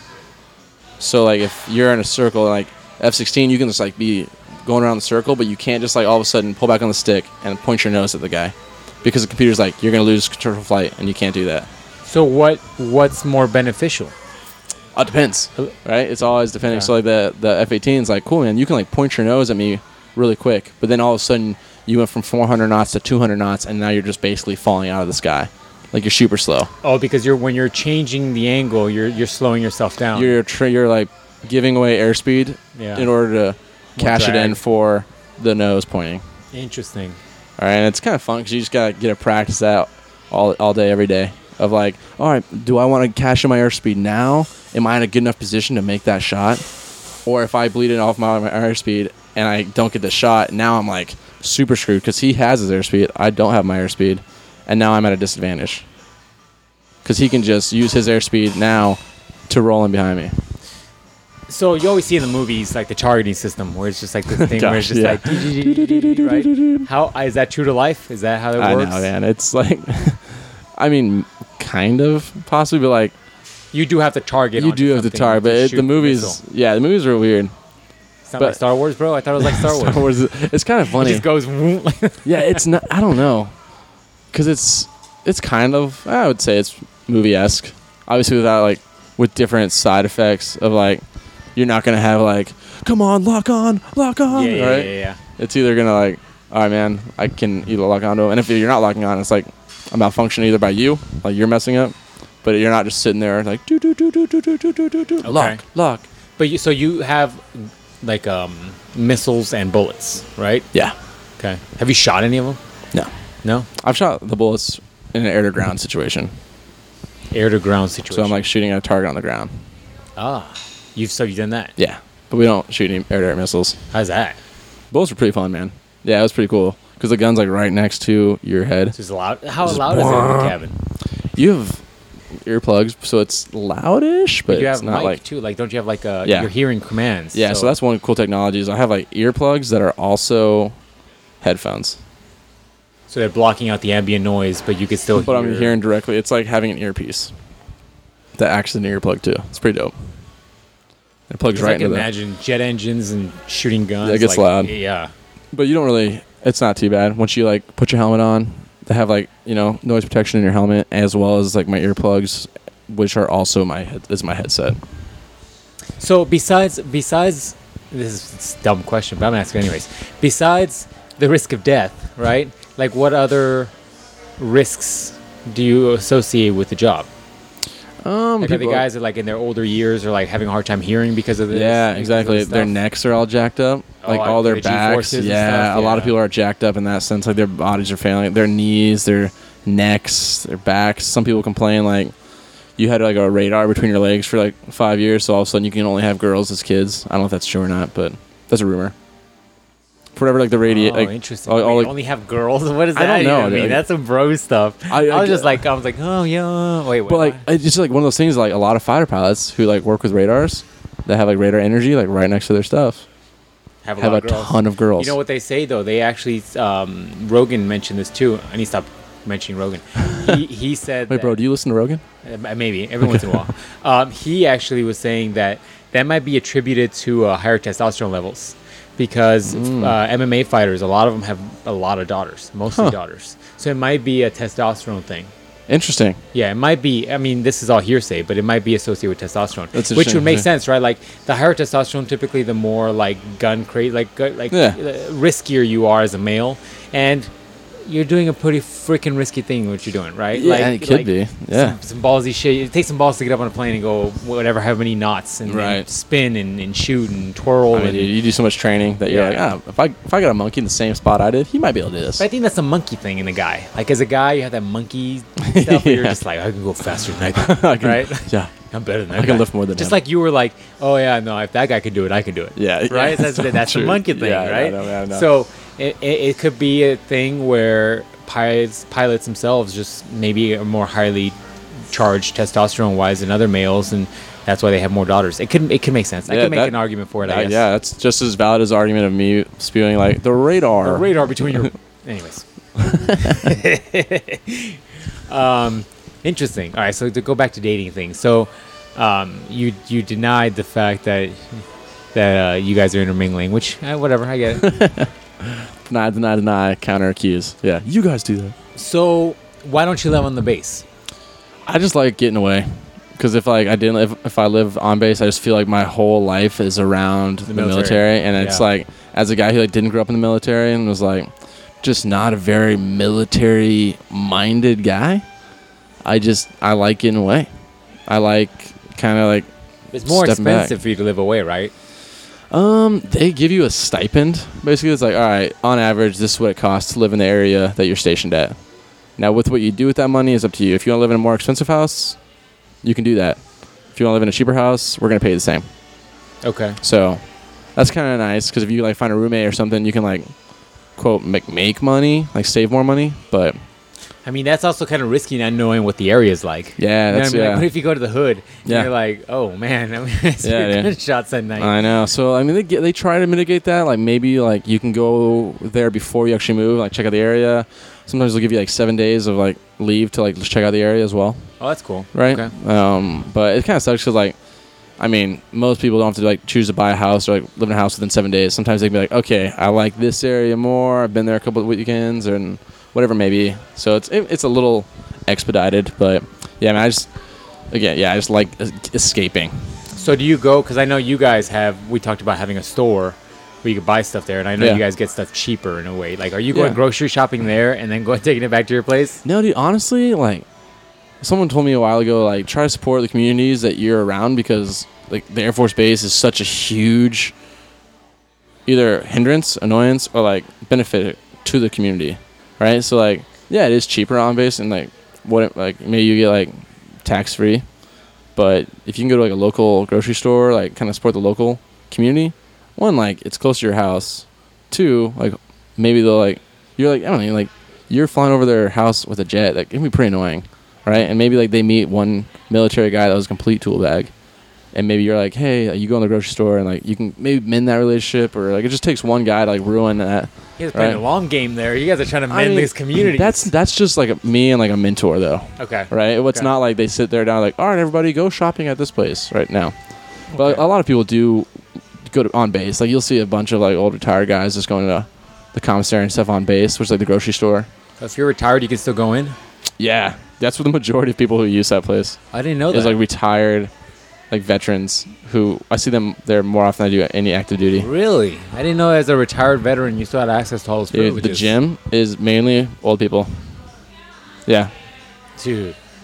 I did not know that. I thought they were like, dude, you're done. Get out. yeah, no, leave. No, they give you like, if you're retired, like you still get a lot of benefits. I mean, you get a pension, Retirement is what, though? 20 years. Okay, it's not unless like you're you medically served your retired. 5-year. Correct. Yeah, Okay. they wouldn't get there. If you like medically retired, or you did 20 years. Like, you made a career of it, Yeah, basically. exactly. Yeah, So yeah. I get that. Then it's like you have the perks of that's the Yeah. perk of putting Yeah. your whole life into the military. Exactly, and it's like it's good. Like you get free gym, cheaper groceries, but then again, like you don't maybe not get the best quality groceries. Maybe like Really? I mean, like Maybe. I mean, it's not like they have competition, right? Where like a Fry's or like a Safeway, like they're a business and they compete. Yeah. You might have more options. Maybe you get like different selections, better fruit, better like what if you're like, looking out for that stuff. But if you're just like, hey, I need the cheapest stuff, yeah, probably commissary, which is like again grocery store base. BX is like a Walmart kind of thing. So this is me getting back into the weeds again, More I'm weeds. curious. So are they? I mean, you guys have to be functioning at a high level, mentally and physically, right? Because of what you're putting your body through with the G forces, and also the speed I imagine that you have to process things in order to make decisions, right? So does the military at all give you any guidelines as to like your diet and training? they'll give you. I mean, now especially, it's kind of cool you asked that because just recently they started like really paying attention to a fighter pilot's physical training. Okay. Just recently, when I went through when I'm going through this course right now, for the first like 3 or 4 months, they like, basically had like physical trainers and physical therapists like working with you almost every day of the week to either they teach you workouts and teach you stretches, right? And like instruct you on how to maintain your body because like so many guys are getting out early because they're like my neck hurts, like I don't want to do this. So they're like, okay, like how can we like if we treat them like athletes, maybe they'll start like lasting a little longer. So like they'll give it their like developing new places for pilots to work out because like a lot of people are like, oh, the gym's overcrowded. Like I was telling you, like tons of people. So now they're having like pilot only gyms, or with a lot of like different equipment, like new equipment, right? That's like closer to the squadron where they can like go into work, change their workout real fast, change back in their flight suit, and like be right there instead of like driving 10 minutes to the gym, changing there. How big is the base? It's not very big at all, but Okay. I think there's a slight like factor of like if you can walk down the hallway and change and work out versus get your stuff, go to your car, right? It could be like a 30-minute ordeal or like a 15-minute ordeal just to get over there and change, or it can be 5 minutes if you brought your stuff inside. And I think that's just like some of the things. And in terms of mentally, I think, I don't know if I haven't really experienced anything in terms of like training once I'm here. A lot of it is just like you develop that over your time in pilot training. That's the reason why you get here.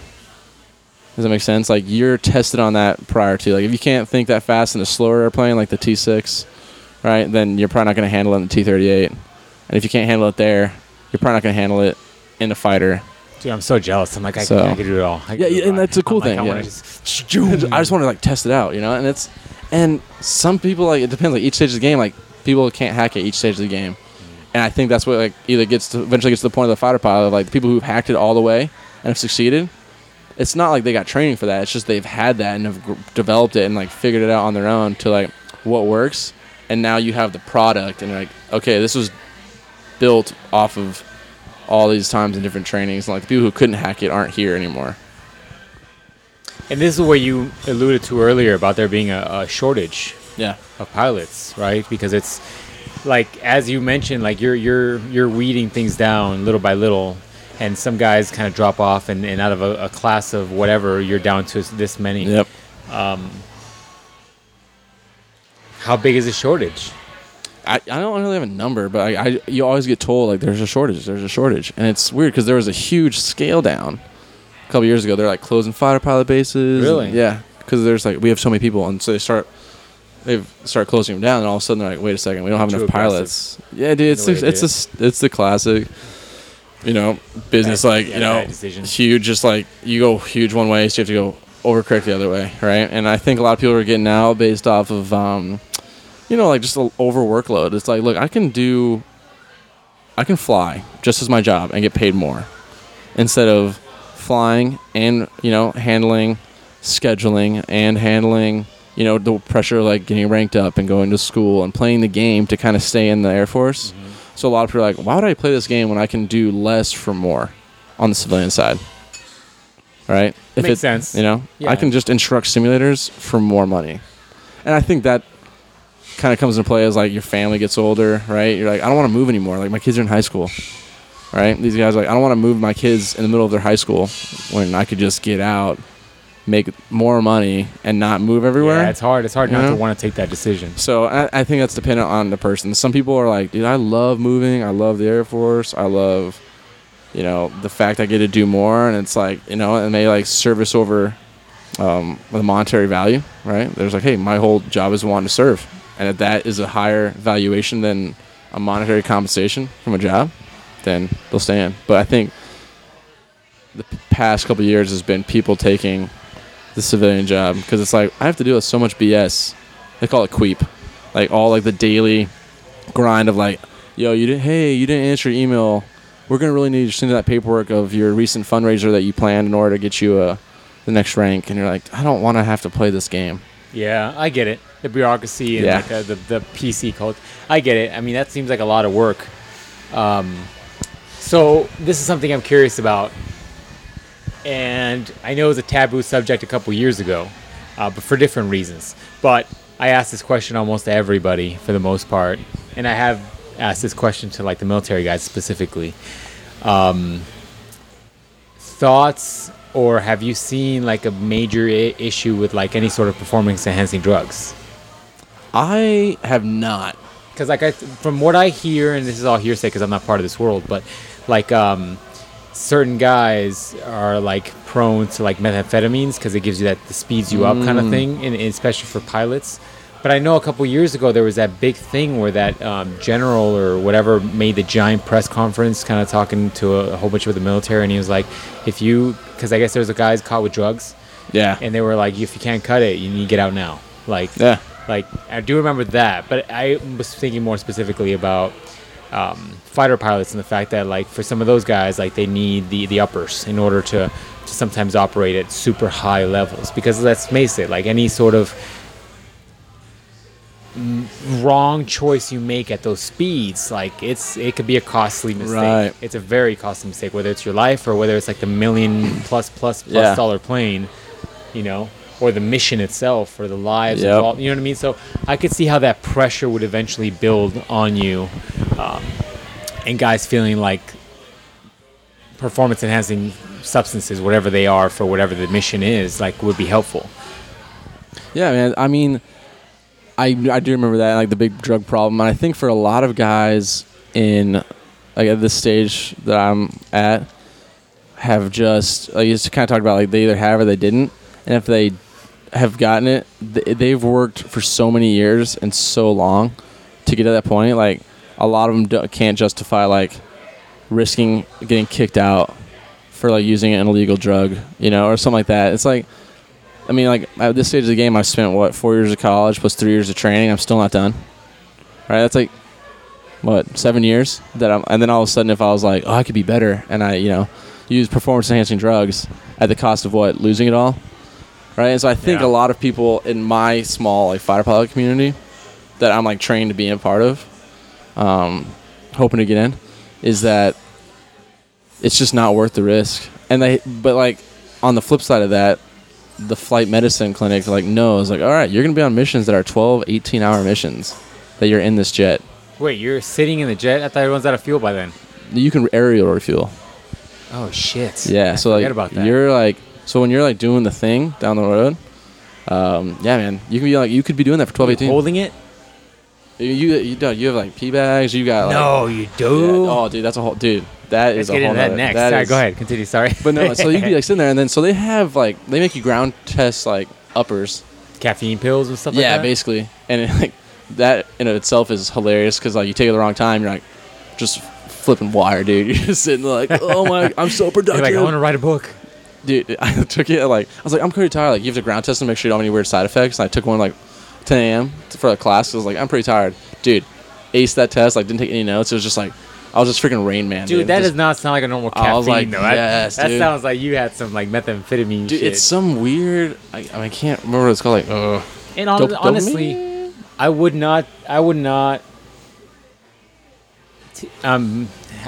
is the phrase I'm looking for? I would not take it past the government to be giving you guys something you're not aware of, right? Like you're kind of like just popping the stuff because they tell you to pop it, right? But I mean, I'm sure you get shots all the time. Like that's one thing that one of the other guys I interviewed were talking about how they got shots all the time, and sometimes you didn't know what the shots were for. You were just getting shots. Oh, early on, yeah. Nowadays, I'm like, I've like finally like an adult be like, hey, what is this? Yeah, right. Yeah. But I mean, like, I think there was like. When they tell you like what, like I think it was like Modafinil and like dopamine, doesn't mean anything to me. Dopamine is the dopamine you said? Does that sound right? Well, that's what the feel good chemical, I think.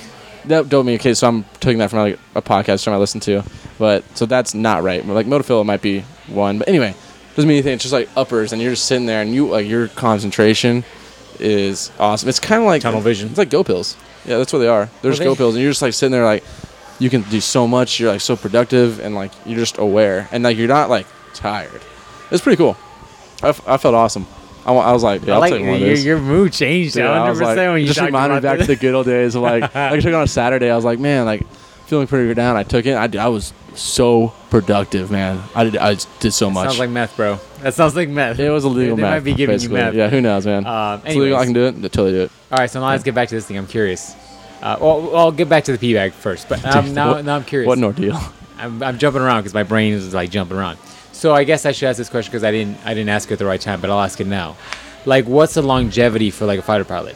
What's the career of a fighter pilot? People can usually stay in the jet flying for about like 2 tours, was about like 6 to 9 years probably. So like that's when you're like your only job really is like flying, right? You have a side job in your squadron, like whether it be safety or like standardization evaluation. Maybe you're the weapons guy, right? Maybe you're just a scheduling guy. So you have a side job, but you're flying. And then you can probably do that for 6 to 9 years before you like become a major, maybe.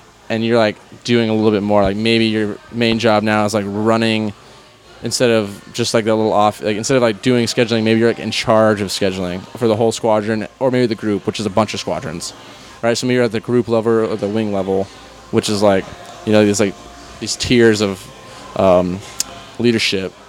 And so like, you're like flying less, leading and managing more. And so that's like how you're flying. And then a lot of people, like after the 10-year commitment's up, they're like 10, 11 years in. A lot of people just stay around for 8 more years and just finish out 20 and then wow. Well, because it might as well, right? You might as well just knock it out. But I mean, at that point, are guys taking different jobs, or are they staying as pilots? No, usually you'll stay flying unless you go into like a weird leadership one. Like maybe you go to Washington, D.C. and do a staff tour where you don't fly, but you're just doing whatever weird stuff they do on staff tours, like making decisions of like how much toilet paper we need. I don't know what that is. So what about the guys who leave the military and then go become like commercial pilots? Yeah, the dream. Yeah. The dream? That was good. Is that, I mean, are those guys that retire from the military? No. Those guys just kind of didn't do the full 20? I mean, some guys do. Or they'll wait the whole 20 and then go. Some guys get out at like 10 to 12, like once their time's up, and they'll go. Depending on like the cycle of when airline guys are hiring. Because a lot of guys, once they get airline jobs, they stay until they physically can't do it anymore. Like they're so old. Because they just pay well, or what's the deal? Yeah, they pay well. Good hours. I mean, you get paid pretty decent. You get paid a lot for not doing a whole lot. I mean, how much work, if you're doing like a flight from here to Florida or whatever, like, I mean, is it a lot of that autopilot? You just get up in the air and you just say click, click, and you're like, all right, I guess I'll have to wait this out. A lot of the decision, I mean, I've never done it, so I can't speak too much about it, but like flying from like point A to point B is just a matter of like managing radios, managing a flight plan, right? Which I think, you know, if you're in a big airline, they can probably have guys who do that for you, right? And like you're there to make decisions you're there in case the worst case scenario happens, like making calls. Just taking off and landing. Yeah, for a lot of it, and like making decisions in flight. Like, okay, we got thunderstorms coming up here. It's like a cushy retirement job. Exactly. It's like a Walmart greeter, except super high level. Super high level, man. Super high But level. then, like, I mean, you get some guys like Sully Sullenberger who landed the plane in the Hudson, right? He was a Air Force pilot, went to the academy. Like, that's a pretty badass thing to do for like a guy who's just like flying point A to point B all the time. The girl from Southwest who lost an engine. Back in, right? Yeah, like there's a woman who like was a jet. She's a fighter pilot, and she lost an engine on the Southwest plane, and was able to land it. And like keep her own calm. 3 female fire pilots ever. Yeah, exactly. So she's a badass, dude. That's crazy, man. Yeah, dude. So I mean, yeah, there's pretty cushy jobs. Some guys they'll do like reserves. So like you'll go like 10 years and like, okay, I'm gonna join the reserves or the guard, which is a whole nother animal. But you're not just still flying, right? Yeah, so you'd be like flying, but you can go take another job. But you're still a part of the military if they need, like if they be ramped up or something. So like some guys will like come in on like, you know, work 3 to 4 days in the Air Force, and then the other 4 to 5 days of the week, this might add up, but whatever. The rest of the week they might go work their Southwest or United Airlines job. So That's a pretty cush deal too. So do you have? There are guys that leave the military because they something opened up for Southwest or whatever, and they're like, I gotta jump on this because it's such a cushy situation. Yeah, if like your contract's up and you're like, all right, like the best decision for me right now is to leave the Air Force and go do that, and then yes, they'll do that. All right. So let's say your contract is up. Can you just chill and not sign for another 4 years? And just be like, I'm gonna stick around for a year or so and see how it goes before I sign another 5-year contract. I don't know honestly how the contracts work after those. Okay. 10 years. That's a good question. I have no idea. I'm curious too. I'm just gonna hang around the barracks and work out everything. Yeah, like I'm not gonna fly, but I'm not gonna leave either. So just keep paying me. Cool. No, I have no idea. Interesting.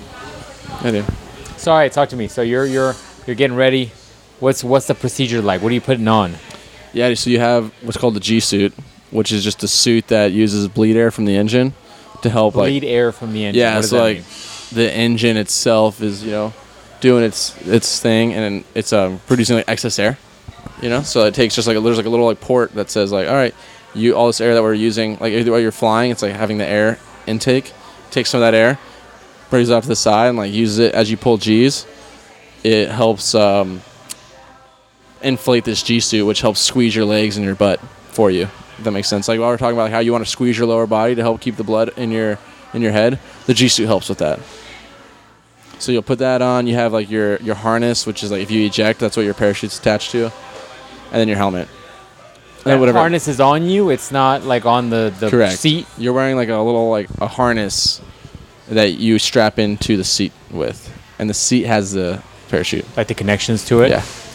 Okay. And then at what point where do you connect your peeing situation? Oh, dude, that's great. I mean, you have like little pee bags. You just have a bag that has like some chemical in it that when you pee, it solidifies the liquid, and then you have like a little gel. That's badass. Yeah, except like you're in a tiny cockpit and you're like trying to like maneuver everything. Oh, so you're not already hooked up. You're like trying to get it situated. Yeah, dude. You're not. I thought like, you'd be already hooked up. You gotta hook a connection on the side. You just hook it up. And you're sick. like, Like a little catheter. That'd be awesome. But no.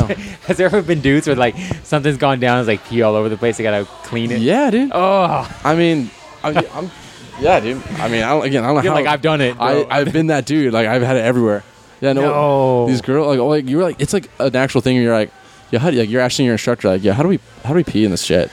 And they're like, honestly, man, here's what you gotta do. Like, here's what works best for me. And they like break it down. Like, all right, you gotta like unbuckle your waist strap. You gotta like stand up on the rotor pedals, and like that's your best angle. And girls like, and he's like, dude, honestly, make sure like if you're like cutting anything off, make sure you give a good shake, because if you don't, it's just gonna go everywhere. And like. Then the question comes up. This is why there's no female fighter pilots. That's the question. Like, how do you do that as a chick? And I still don't know. I'm pretty sure they just don't pee or anything. That would be hard, man. I don't know how they do it. My girlfriend's sister's flying fighters, and I don't know how she does that. You should ask her. I should. I think every time I ask her, she gives me some weird answer that I just always forget because I'm like, because I tend to find that women also can't hold it as long as men can. Yeah, I don't know what it is. I don't know how she's gonna do it. I mean, there's a way. There's got to be a way. There's got because somebody's got to have invented something that just kind of like because you've seen those things for women, right? It's really I don't know if they work. You've seen them where it's like a little like a funnel. Yeah, dude. Yeah. And so there's got to be something like that. But the thing I'm thinking of is like you'd have to be standing for gravity to work on that. Like I'm like, do they wear a diaper? Like I don't know. That'd also be uncomfortable. Interesting. I have no idea. Dude, that's crazy. I thought, like, as a male, it seems so logical and easy to just have an attachment to it, where you just like clack, and then you just like hook it up. You hook it up over here on the side, and then if he shoots it out the side of the plane. Well, dude, there's some funny stories like with the newer aircraft. They're like trying to figure out a way because like with these aircraft getting like smaller cockpits, so you can like get more sensors or like engine on board and fuel. That there's not a lot of room. So they're like, okay, like what if we just attach like a little like vacuum to that area, and you kind of like just pee into like a tube. Right? And you're like, oh, pretty smart. And then you just have like, it's basically the same thing, so you don't have to like undo your straps or like undo your flight suit a little bit. And there's stories like guys testing it out. And they're like, cool, like, did it, sweet. And then they go pick up the bag to like see how it worked, and it's just empty. They're like, what the hell just happened? And it's just like all over their G suit or whatever it is. And it's just like that like disappointing, like, oh, so much better. Oh, shit. Like, why is this bag empty? No. Yeah. I love those stories. But yeah. Oh man. Yeah, dude. My experience was like making sure like you got all shaken out because you're like sitting there like in this awkward angle. You're like, okay, sweet, like I feel good. And then as you're relaxing, you're like, oh god, no, there's more. Oh, it's a terrible place. Dude. What about number 2? Yeah, I think you take pills. to like stop everything up.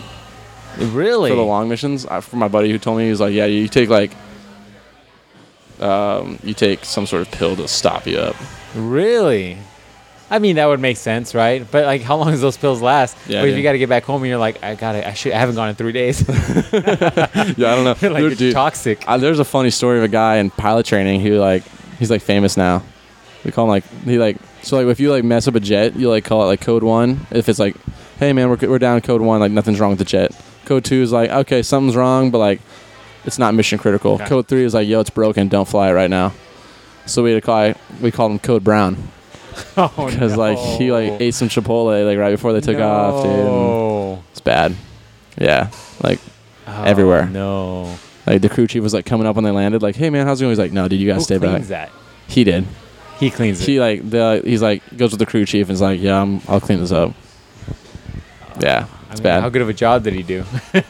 You keep an eye on like which number that was, Well, because I'm like, which tail number. Yeah, which plane was that? I'm thinking, I'm like, man, I mean, okay, if you're in your car and you spill something in your car, man, that stuff gets everywhere. It's like little creases in the vents or like little things here and there. Like, it depends on how bad Chipotle was, I guess. I know, man, it's bad. Dude, he took his like helmet bag and like tried to use that and.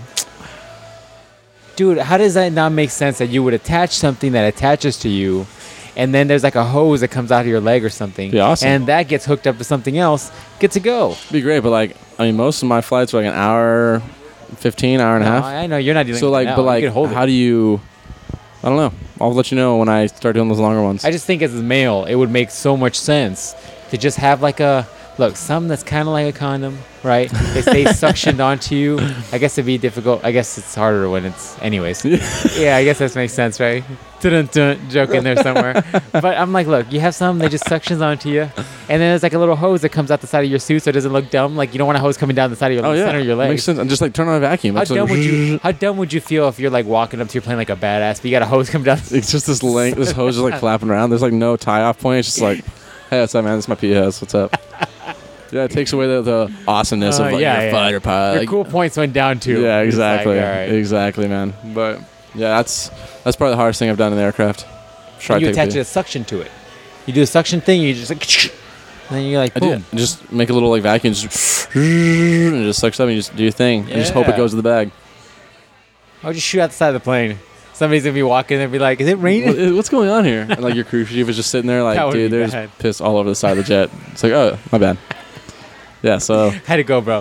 Just get a hose to it. It's just neat. yeah, It'd be worse if it was something else. Dude, that's crazy. I Yeah. mean, that's kind of cool with that thing that solidifies it. yeah, dude, it's pretty That's sweet. kinda There's cool. a little gel thing, but then you run like, what if you really had to pee and that bag starts filling up? You see the problems? These How are the, big's that? these are the things you think about, man. These are worst case I like how you're scenarios. thinking, you're like, all this stuff's gotta go down. Yeah. So do you like limit your water intake when? Yeah, it's a tough balance because you don't want to be dehydrated because you need to have like hydration so you feel good. But if you're overhydrated, you're like, I really don't want to have to pee. So it's like this weird balance. Yeah, I could see that. What about in long missions? Do you have snacks or something? Yeah, I guess so. Like Fruity Pebbles? You're People like, got little snacks. Yeah, just sitting there, just like, all right, I'll get my lunchbox out and have my little sandwich. so on long missions, I mean, what are you doing? Doing passes? Dude, sometimes I think they'll just have like people being ready to go in case they need it. So like you're up in the air, Oh. flying really high on autopilot, like waiting to be like tasked with something. I'm assuming if you're going 400 knots, you're gonna go over there and then you got to turn back. You've got like big circles that they have like okay. scheduled, Okay. so it's not too bad, man. It's yeah, I think they have like layers, you know, of just people like, all right, man, stay at 20,000. All right, you're staying at 25. If we need you. Take a book with you. You're Yeah. like, all right. Well, yeah, like a lot of people just like sit there and like just learn more about their jet. It's like, what does this button do? Oh, okay. What is it? I'm just kidding. You're like, I just shot the pistol. Yeah. Oh, that's the piss ejection. Okay, sweet. Oh, I'm out No. of bags now. Great. awesome. All right. Yeah, man. So I mean, that's kind of like how it goes. Dude. It's been a lot of fun though.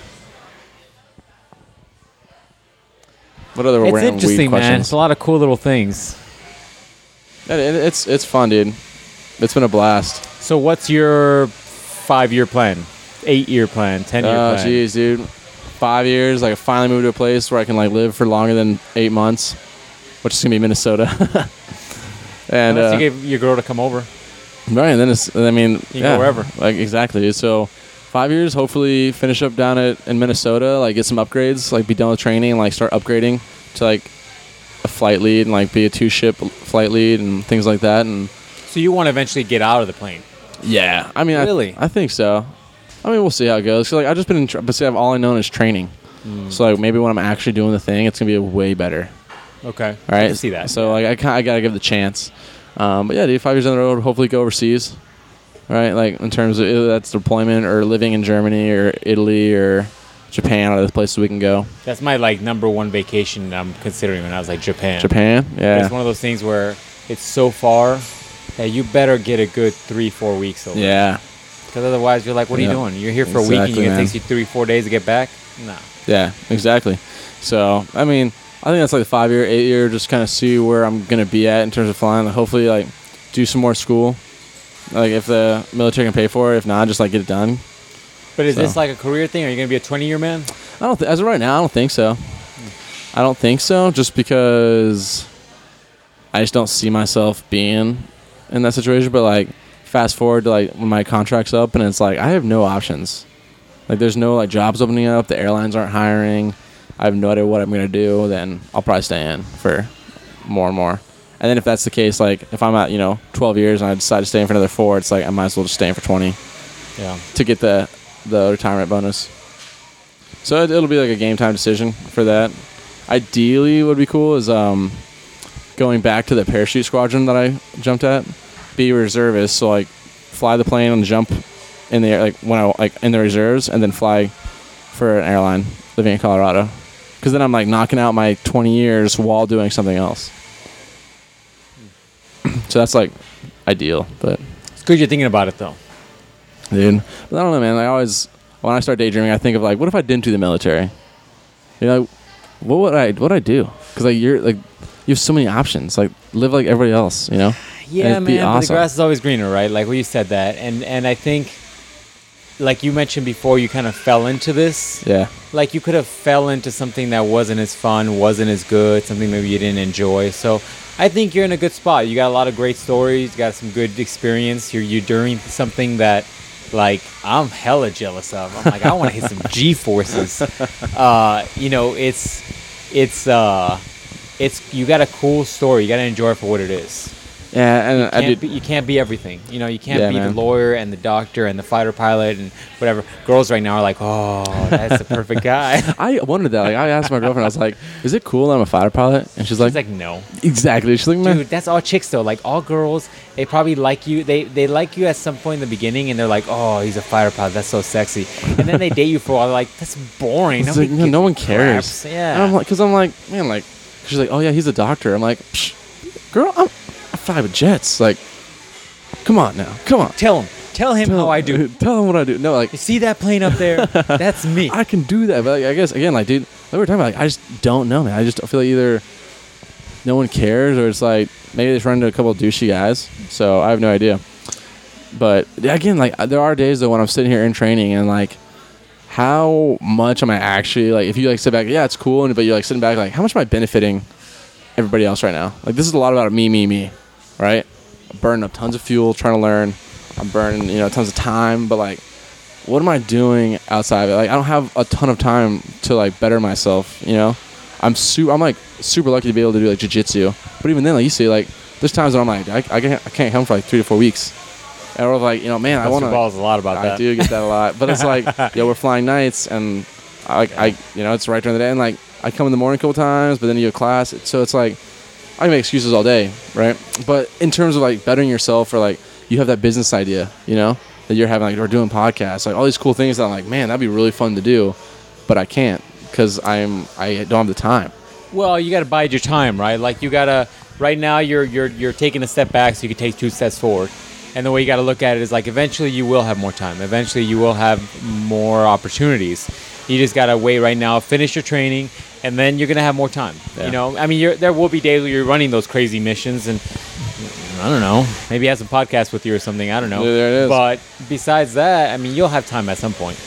I hope so, man, because I mean, there's times when you're like, man, I'm not doing anything for anybody. Like, I'm not bettering. Like, like that young, the young self is like, I want to make the world better, and like, what am I doing? That's like I'm not really doing a whole lot right now. Like, you see your friends who are finishing college and like they're starting their job and they're starting a business, and you're like, that sounds super exciting, super fun, and that, like, I can get into every day. Where now, like, I'm in a grind of like, man, I am just training again and again. Like, for what? Like, because like ideally, like, my skill set will never have to be used.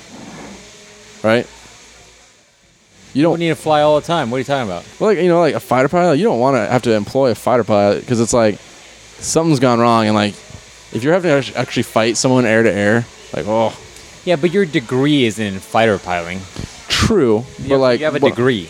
But what I'm spending like 3 extra years of my life and like tons of hours of training to is like doing something that like hopefully is never used, which ideally it's a deterrent. Yeah, but ultimately, I mean, you got to enjoy this for what it is, because you're doing something a very select few people do. Right. You're the equivalent of like the black belt at the gym. Like, very few people get there. And you got to take it for what it is now, enjoy it for what it is now, because you could always start a business later. Right. You could always, and when you're like, oh, I'm not helping anybody out, like, very few people in their life end up helping people in that kind of way. Like, maybe if you're a firefighter, maybe if you're a police officer, maybe you get those opportunities to make the community better. But ultimately, most people don't have that kind of life. That's why people get so self-centered and focused and tunnel-visioned on their own existence, because, if you're married and you have your wife that you have to take care of, and then you have your kids you're trying to raise, and then you got your full-time job, and then maybe you try training a little bit, maybe you're really focusing on taking care of yourself, that's probably going to take up your whole day. Right, dude. Like Monday through Friday, or whatever your schedule is at work. You know what I mean?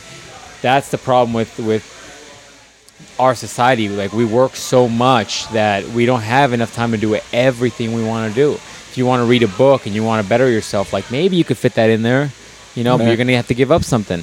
You know, that's where we're at now, and that's where the U.S. is now. Most people are on a grind. Most people working 2 jobs. Yeah. It's not ideal, I feel, but it is what it is at the moment. Yeah, that's fair. That's a good point. That's where you put that, for sure. Also, make sure Corey doesn't listen to this, because you compared me to a black belt. So I gotta make sure, like, Corey's not gonna acknowledge this. He's gonna be like, I don't care. Good. You're not good enough. I'm surprised I haven't gotten DMs of being like, you suck. No, man, but that's a good point, though, man. I think a lot of people get stuck in that like rut of like, what am I doing? But then, I was like listening to some podcast, maybe saw a movie, but it's like talking about just like, as long as you're doing something, like, it's a small action maybe for like a bigger cause, and it's tough. Like, some people just want to like see the big change with a little effect, or they're doing a little change hoping to see a big result, but they might not see that. That's everything, right? Nobody has the patience anymore. Everybody wants to just take a pill and lose weight. Yeah. Or everybody just wants to wake up all yoked, and it's like, it doesn't work. You have to put years into stuff. Right. Just like jiu-jitsu. If you want to get at jiu-jitsu, dude, there's nothing you can do to get good at jiu-jitsu right away. Yeah. Nothing. Like, you gotta just put in hours.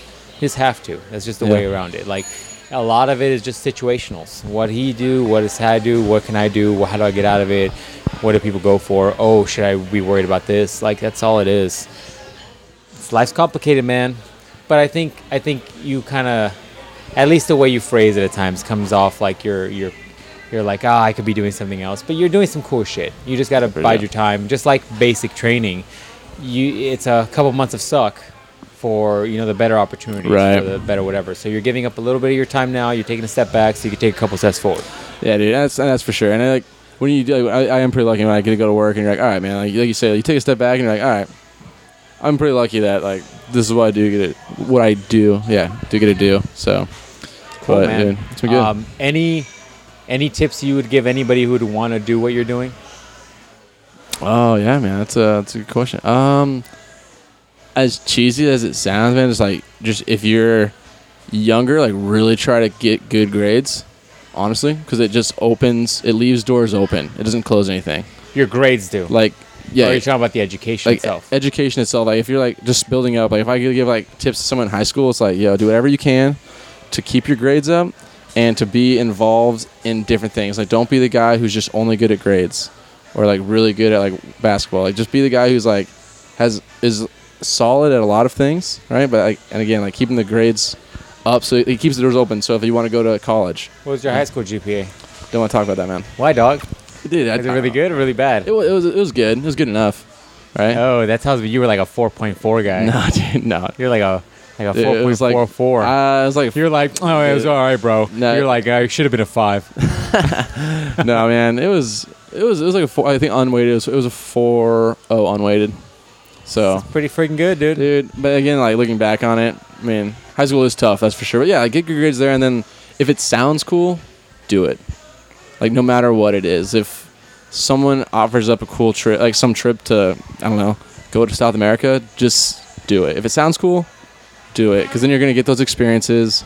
You're gonna like separate yourself from the herd, right? To where like if an opportunity comes up, you have an experience or a skill set that can offer something new or something like a new perspective at whatever problem you're trying to solve. Yeah, that makes sense. I mean, those are sometimes also the memories you remember the most, right? Like as you get old, you're like, oh man, that trip to South America was crazy. It was awesome. Or like, dude, like my example, like, dude, jiu-jitsu always sounded cool. Like, I'll just do it. Jiu-jitsu is one of those things that after I signed up, I was like, shit, I should have done this years ago. Yes. Like I would be so much better if I would have signed up years when I first thought about it. But yeah. And it pays off. And there's days you're like, man, I really don't want to go train today. But then like you go in there and like that was the day like you met somebody who like was also on the edge. And then you got maybe kept them around, or maybe you had a really good day. You learned something you wouldn't have learned, or met some good people. I'm like, dude, it just has always changed. But if it sounds cool, do it. And yeah, if you can like keep your grades open, just keep your doors open. Honestly, man. Yeah. So. All right, brother. I appreciate you doing this. This is fun. Yeah, man. It was fun. We just did 2 hours, right? Easy. Yeah. Easy. Yeah. That's why I didn't have any questions. I was like, wow, we'll make this work. That'll be fine. No, man. I appreciate it, man. Sorry it took so long, but yeah. No, you're good. Anything? I don't know if you want to plug anything. Do you have anything you want to plug? Social media, or you want to give a shout out to your girlfriend and possible shout out to Sydney. fiance? Listen more often. This is dope. Jonathan's dope. That's what's up. Yeah. No, all right, man. brother. Appreciate it. Yeah. Thank you. Yep.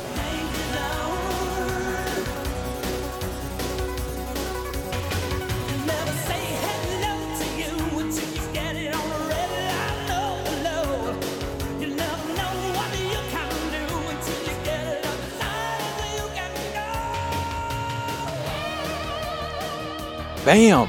How was that, huh? What'd you guys think? How's that podcast? That was a fun one. I don't like to toot my own I don't like to toot my own horn very often. But that was a fun podcast. Good discussion. Threw in some jokes here and there. Man, that made me jealous. I like to fly a jet. I mean, that's not something you just get into. You know what I mean? Like motorcycles. You can't just get into a motorcycle. If you don't know how you're doing, you can't just get into it without knowing anything. Jets are like 10 times that. You can't just get into it. But how freaking cool would that be? When you talk about like just to get the plane off the ground, you're going 180 plus.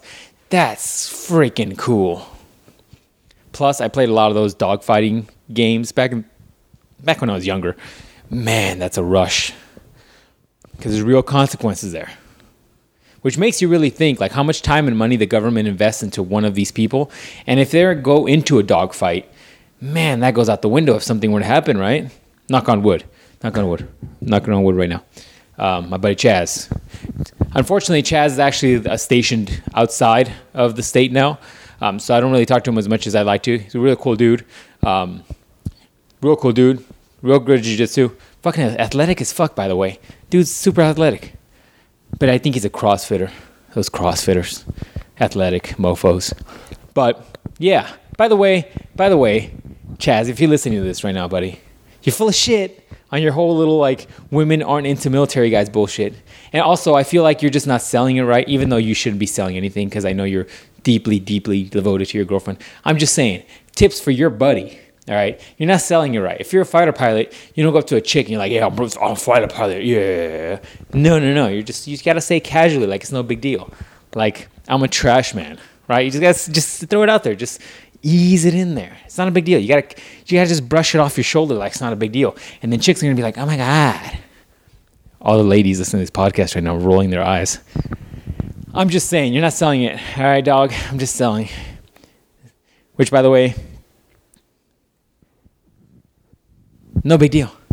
He's got to throw it out there. I'm just saying.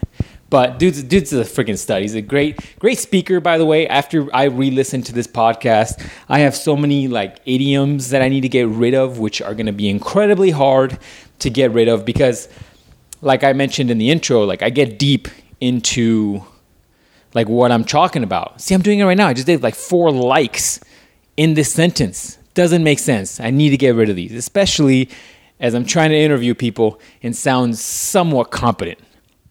So annoying. But once again, this goes back to my type A mindset. Dude's a stud. I mean, he's great jiu-jitsu practitioner. Dude's athletic as a mofo. Freaking fire pilot, all right? Hella educated, well-spoken. Great dude. Hopefully one of these days he comes back here. Great dude. But overall, freaking fun interview. And we were talking like an hour before that interview even started. We were just talking about random stuff. Man, I would love to get like a ride along. That'd be awesome. I mean, don't get me wrong. I'd probably just barf everything I ate that day. But that'd be awesome, right? Right? Or is there like a day I can show up at the military? I mean, they could check my credentials or whatnot, make sure I'm not a weirdo. But is there any way I could just show up in the military and just get in that machine that just shoots you around? You know, that one that we were talking about where it helps you get past get your body used to the G-shock of going fast. That'd be awesome. But anyways, I'm just saying that'd be awesome. I guess I just said that like 4 times, right? Sorry, I'm multitasking. I should probably stop doing that. So, good interview. Best of luck to my buddy Chaz. I feel like I asked that one question about the ejection thing, and he was like, "That's bad juju to ask," But I have to ask, so knock on wood for him right now. Because there's certain things like that. Like I interviewed somebody else, and there was something that was very what's the freaking word I'm looking for? As my pup comes in, what's up? What are you doing, little one? What's that freaking word? It's a sports thing where you have to like do the same thing over and over, otherwise you feel like your team's gonna lose. What is that thing? What is that thing called? Dang it! See, Chaz would remember. He's got good vocabulary. He remember that one word I couldn't remember, which I've totally remembered when I re-listened to this, by the way. Superstitious. Hell yes, I got it. Superstitious. So I feel like I'm knock on wood for him. Because honestly, I sometimes wonder when I interview people, if I ask them these really deep questions, that there is something that happens in the human mind where you cope with the concepts that certain things can happen with your job and you don't really think about them and you put them aside until you have to deal with them. And I think some of those things in certain jobs are the case. I've interviewed my buddy as being a firefighter, which, by the way, Rain, sorry, buddy, I just realized that this one yours should have been released before this one, but it'll go next. It'll be the next big one. Because I think I referenced it on the podcast, and I could have swore I did this interview first, but whatever. All I'm saying is oh yeah, that's another thing I got to talk about. Yeah, so all I'm saying is, dang it, I lost my train of thought. All right, let me go to my new train of thought. See, this is why when I do interviews, I'm kind of just sometimes blurring things out because I don't want to forget them. I often have like a notepad with me, but whatever. I don't right now. When I talked to Chaz about the whole like, hey, I've heard this thing that pilots specifically, hook up with each other's wives in order to kind of whatever, however I phrased it on the podcast. I talked about my buddy who's a firefighter and brought it up to him, I think, as well. I don't remember if I did, but when I listen to that podcast, I'll talk about it. And I think when I rephrased the question to him, I think it made it seem like I was talking that my firefighter buddy did that, but he didn't. I was referencing what Rogan essentially said on the podcast, his podcast first, because I had to ask the question. It's one of those such a like juicy kind of taboo kind of question. You almost have to ask it, right? But in some weird monkey way, like it kind of makes sense that they would do it. But whatever. I didn't want to push the subject. You never know. So, anyways, there was something else I was going to talk to you guys about, but now I've forgotten. I feel like just like when I do these podcasts and I interview people, that I kind of create a list of questions just in case, conversation slows to a certain pace, I need to do this for the outros. I almost need to re-listen to these. So much work. I also need to re-listen to these and write notes as I'm listening to them so that when I do these outros, have something to go on off of, right? Right? I mean, that's what a professional would do. Am I a professional? I'm such a douchebag that I'm probably in my mind right now. Like, yes, you are. You are a professional. You will be professional. Get a notepad. But I'm not going to redo this outro. So, hope you guys liked the podcast. I enjoyed it. It was a fun interview. I think it would be fun to interview him once again once he's gotten like a few years into like fighter piloting, you know, like really getting in there, like the whole like I've gone on missions and shit, you know, I've had to use that pee bag a few times. Hey man, I'm really into these Adderall pills. By the way, those got to be Adderall, right? I would imagine. But I think it'd be fun to interview him again after maybe he's done some missions and stuff and really talked about the anxiety, or like maybe, you know when you go through something that like was almost life-threatening and you get that adrenaline jump or adrenaline dump. Sometimes people get it with roller coasters, or sometimes people get it with sometimes people get it with all kinds of stuff. My whole point is maybe after a dogfight, like your energy levels drop. Like I think fighters often talk about that. You get an adrenaline jump and your energy levels just drop. You know, if you're in a dogfight for a little while and you kind of finish your dogfight, do you like get that? Is that an issue? Like if you still have to be out on mission for a while? I still have so many questions. But just like every podcast I do, there's always like another question, another thing I forgot to ask. So it'd be fun to interview some of these people again later on. But anyways, there's always more dumb questions. There's always questions that come up. But that's it, ladies and gents. I'm sure I've taken enough of your time. I've probably got 2.5 hours of your day. Some of you guys are listening to this at work and you've really enjoyed this because it gave you something to think about or talk or listen to. Some of you guys are like, hey, can you shut up already? I have other things I have to do today. To those people, I say, you saw the time code. You saw how long this was. Appreciate you listening, though. So that's it, ladies and gents. Oh, by the way, YouTube is gonna kick my ass when it comes to this music, because some of you don't know. Like I upload this to YouTube and all kinds of other places, and now these little bots that they use to detect music, like that same thing you use on your phone when you're like, hey, what song is this, so I can buy it, aka probably not do it legally, and you use it and it identifies a song for you. Like those same things are getting so good now where I hear people are getting copyright flagged for humming a song. And so they're getting really, really good, and they're starting to hit podcasters now. And so I'm not making a profit off of this, like at all, by the way. Just saying. And so they're going to try to hit me with like hey, now we're going to monetize your thing and we're going to take all this money. Like there's one artist in particular that's so aggressive with the way he does that. Jay-Z. Sorry about that. I didn't mean to do that in your ears there. So totally going to get hit somehow by somebody when I use this song. But how am I not going to use this song? This is the song to use, right? Like I try to find music that's somewhat close or has something to do with it or just reminded me or maybe something I said in the podcast. But how am I not going to use this song? And yeah, he did talk about how the Navy is technically Top Gun and they got their own little thing, whatever. Which, by the way, how many of you guys knew about the Air Force version of the Blue Angels? How many of you guys knew about that? Yeah, exactly. He's wrong, I know. And I'm going to make a poll. So if you're listening to this, go to my Instagram. I'm going to do a poll at some point and vote on that. So I can screenshot that and send it back to him because nobody knows about that. I'm just saying. But back to my point. YouTube's going to kill me, probably, and then we'll see what the podcast companies do, but I don't really care. I had to use this song. It's almost like a slap in the face of everyone if I didn't use that song. Anyways, that's it. This outro is way too long. All right. That's it, ladies and gents. As always, I just always ask if you guys enjoyed it, share with somebody, let people know about it, send it to a buddy, say, hey, you got a couple hours, you got nothing going on, here you go.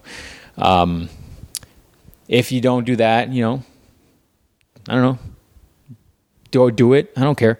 Go do it. Just go do it. What was the other thing? Oh, that was my other thing. If you know anybody, especially if you know me, like we talk, hit me up if you're interested in doing the podcast. Just have a topic in mind. That's all I'm saying. Because it's always good to have people for the long form interviews because they're hard and few to come by. Wait, what? You get what I'm trying to say. Yeah, so do it up. Contact me if you want to do the podcast. Share this or like it. However you can do things on your podcasting consumption application. And that's it. We'll see you guys next time.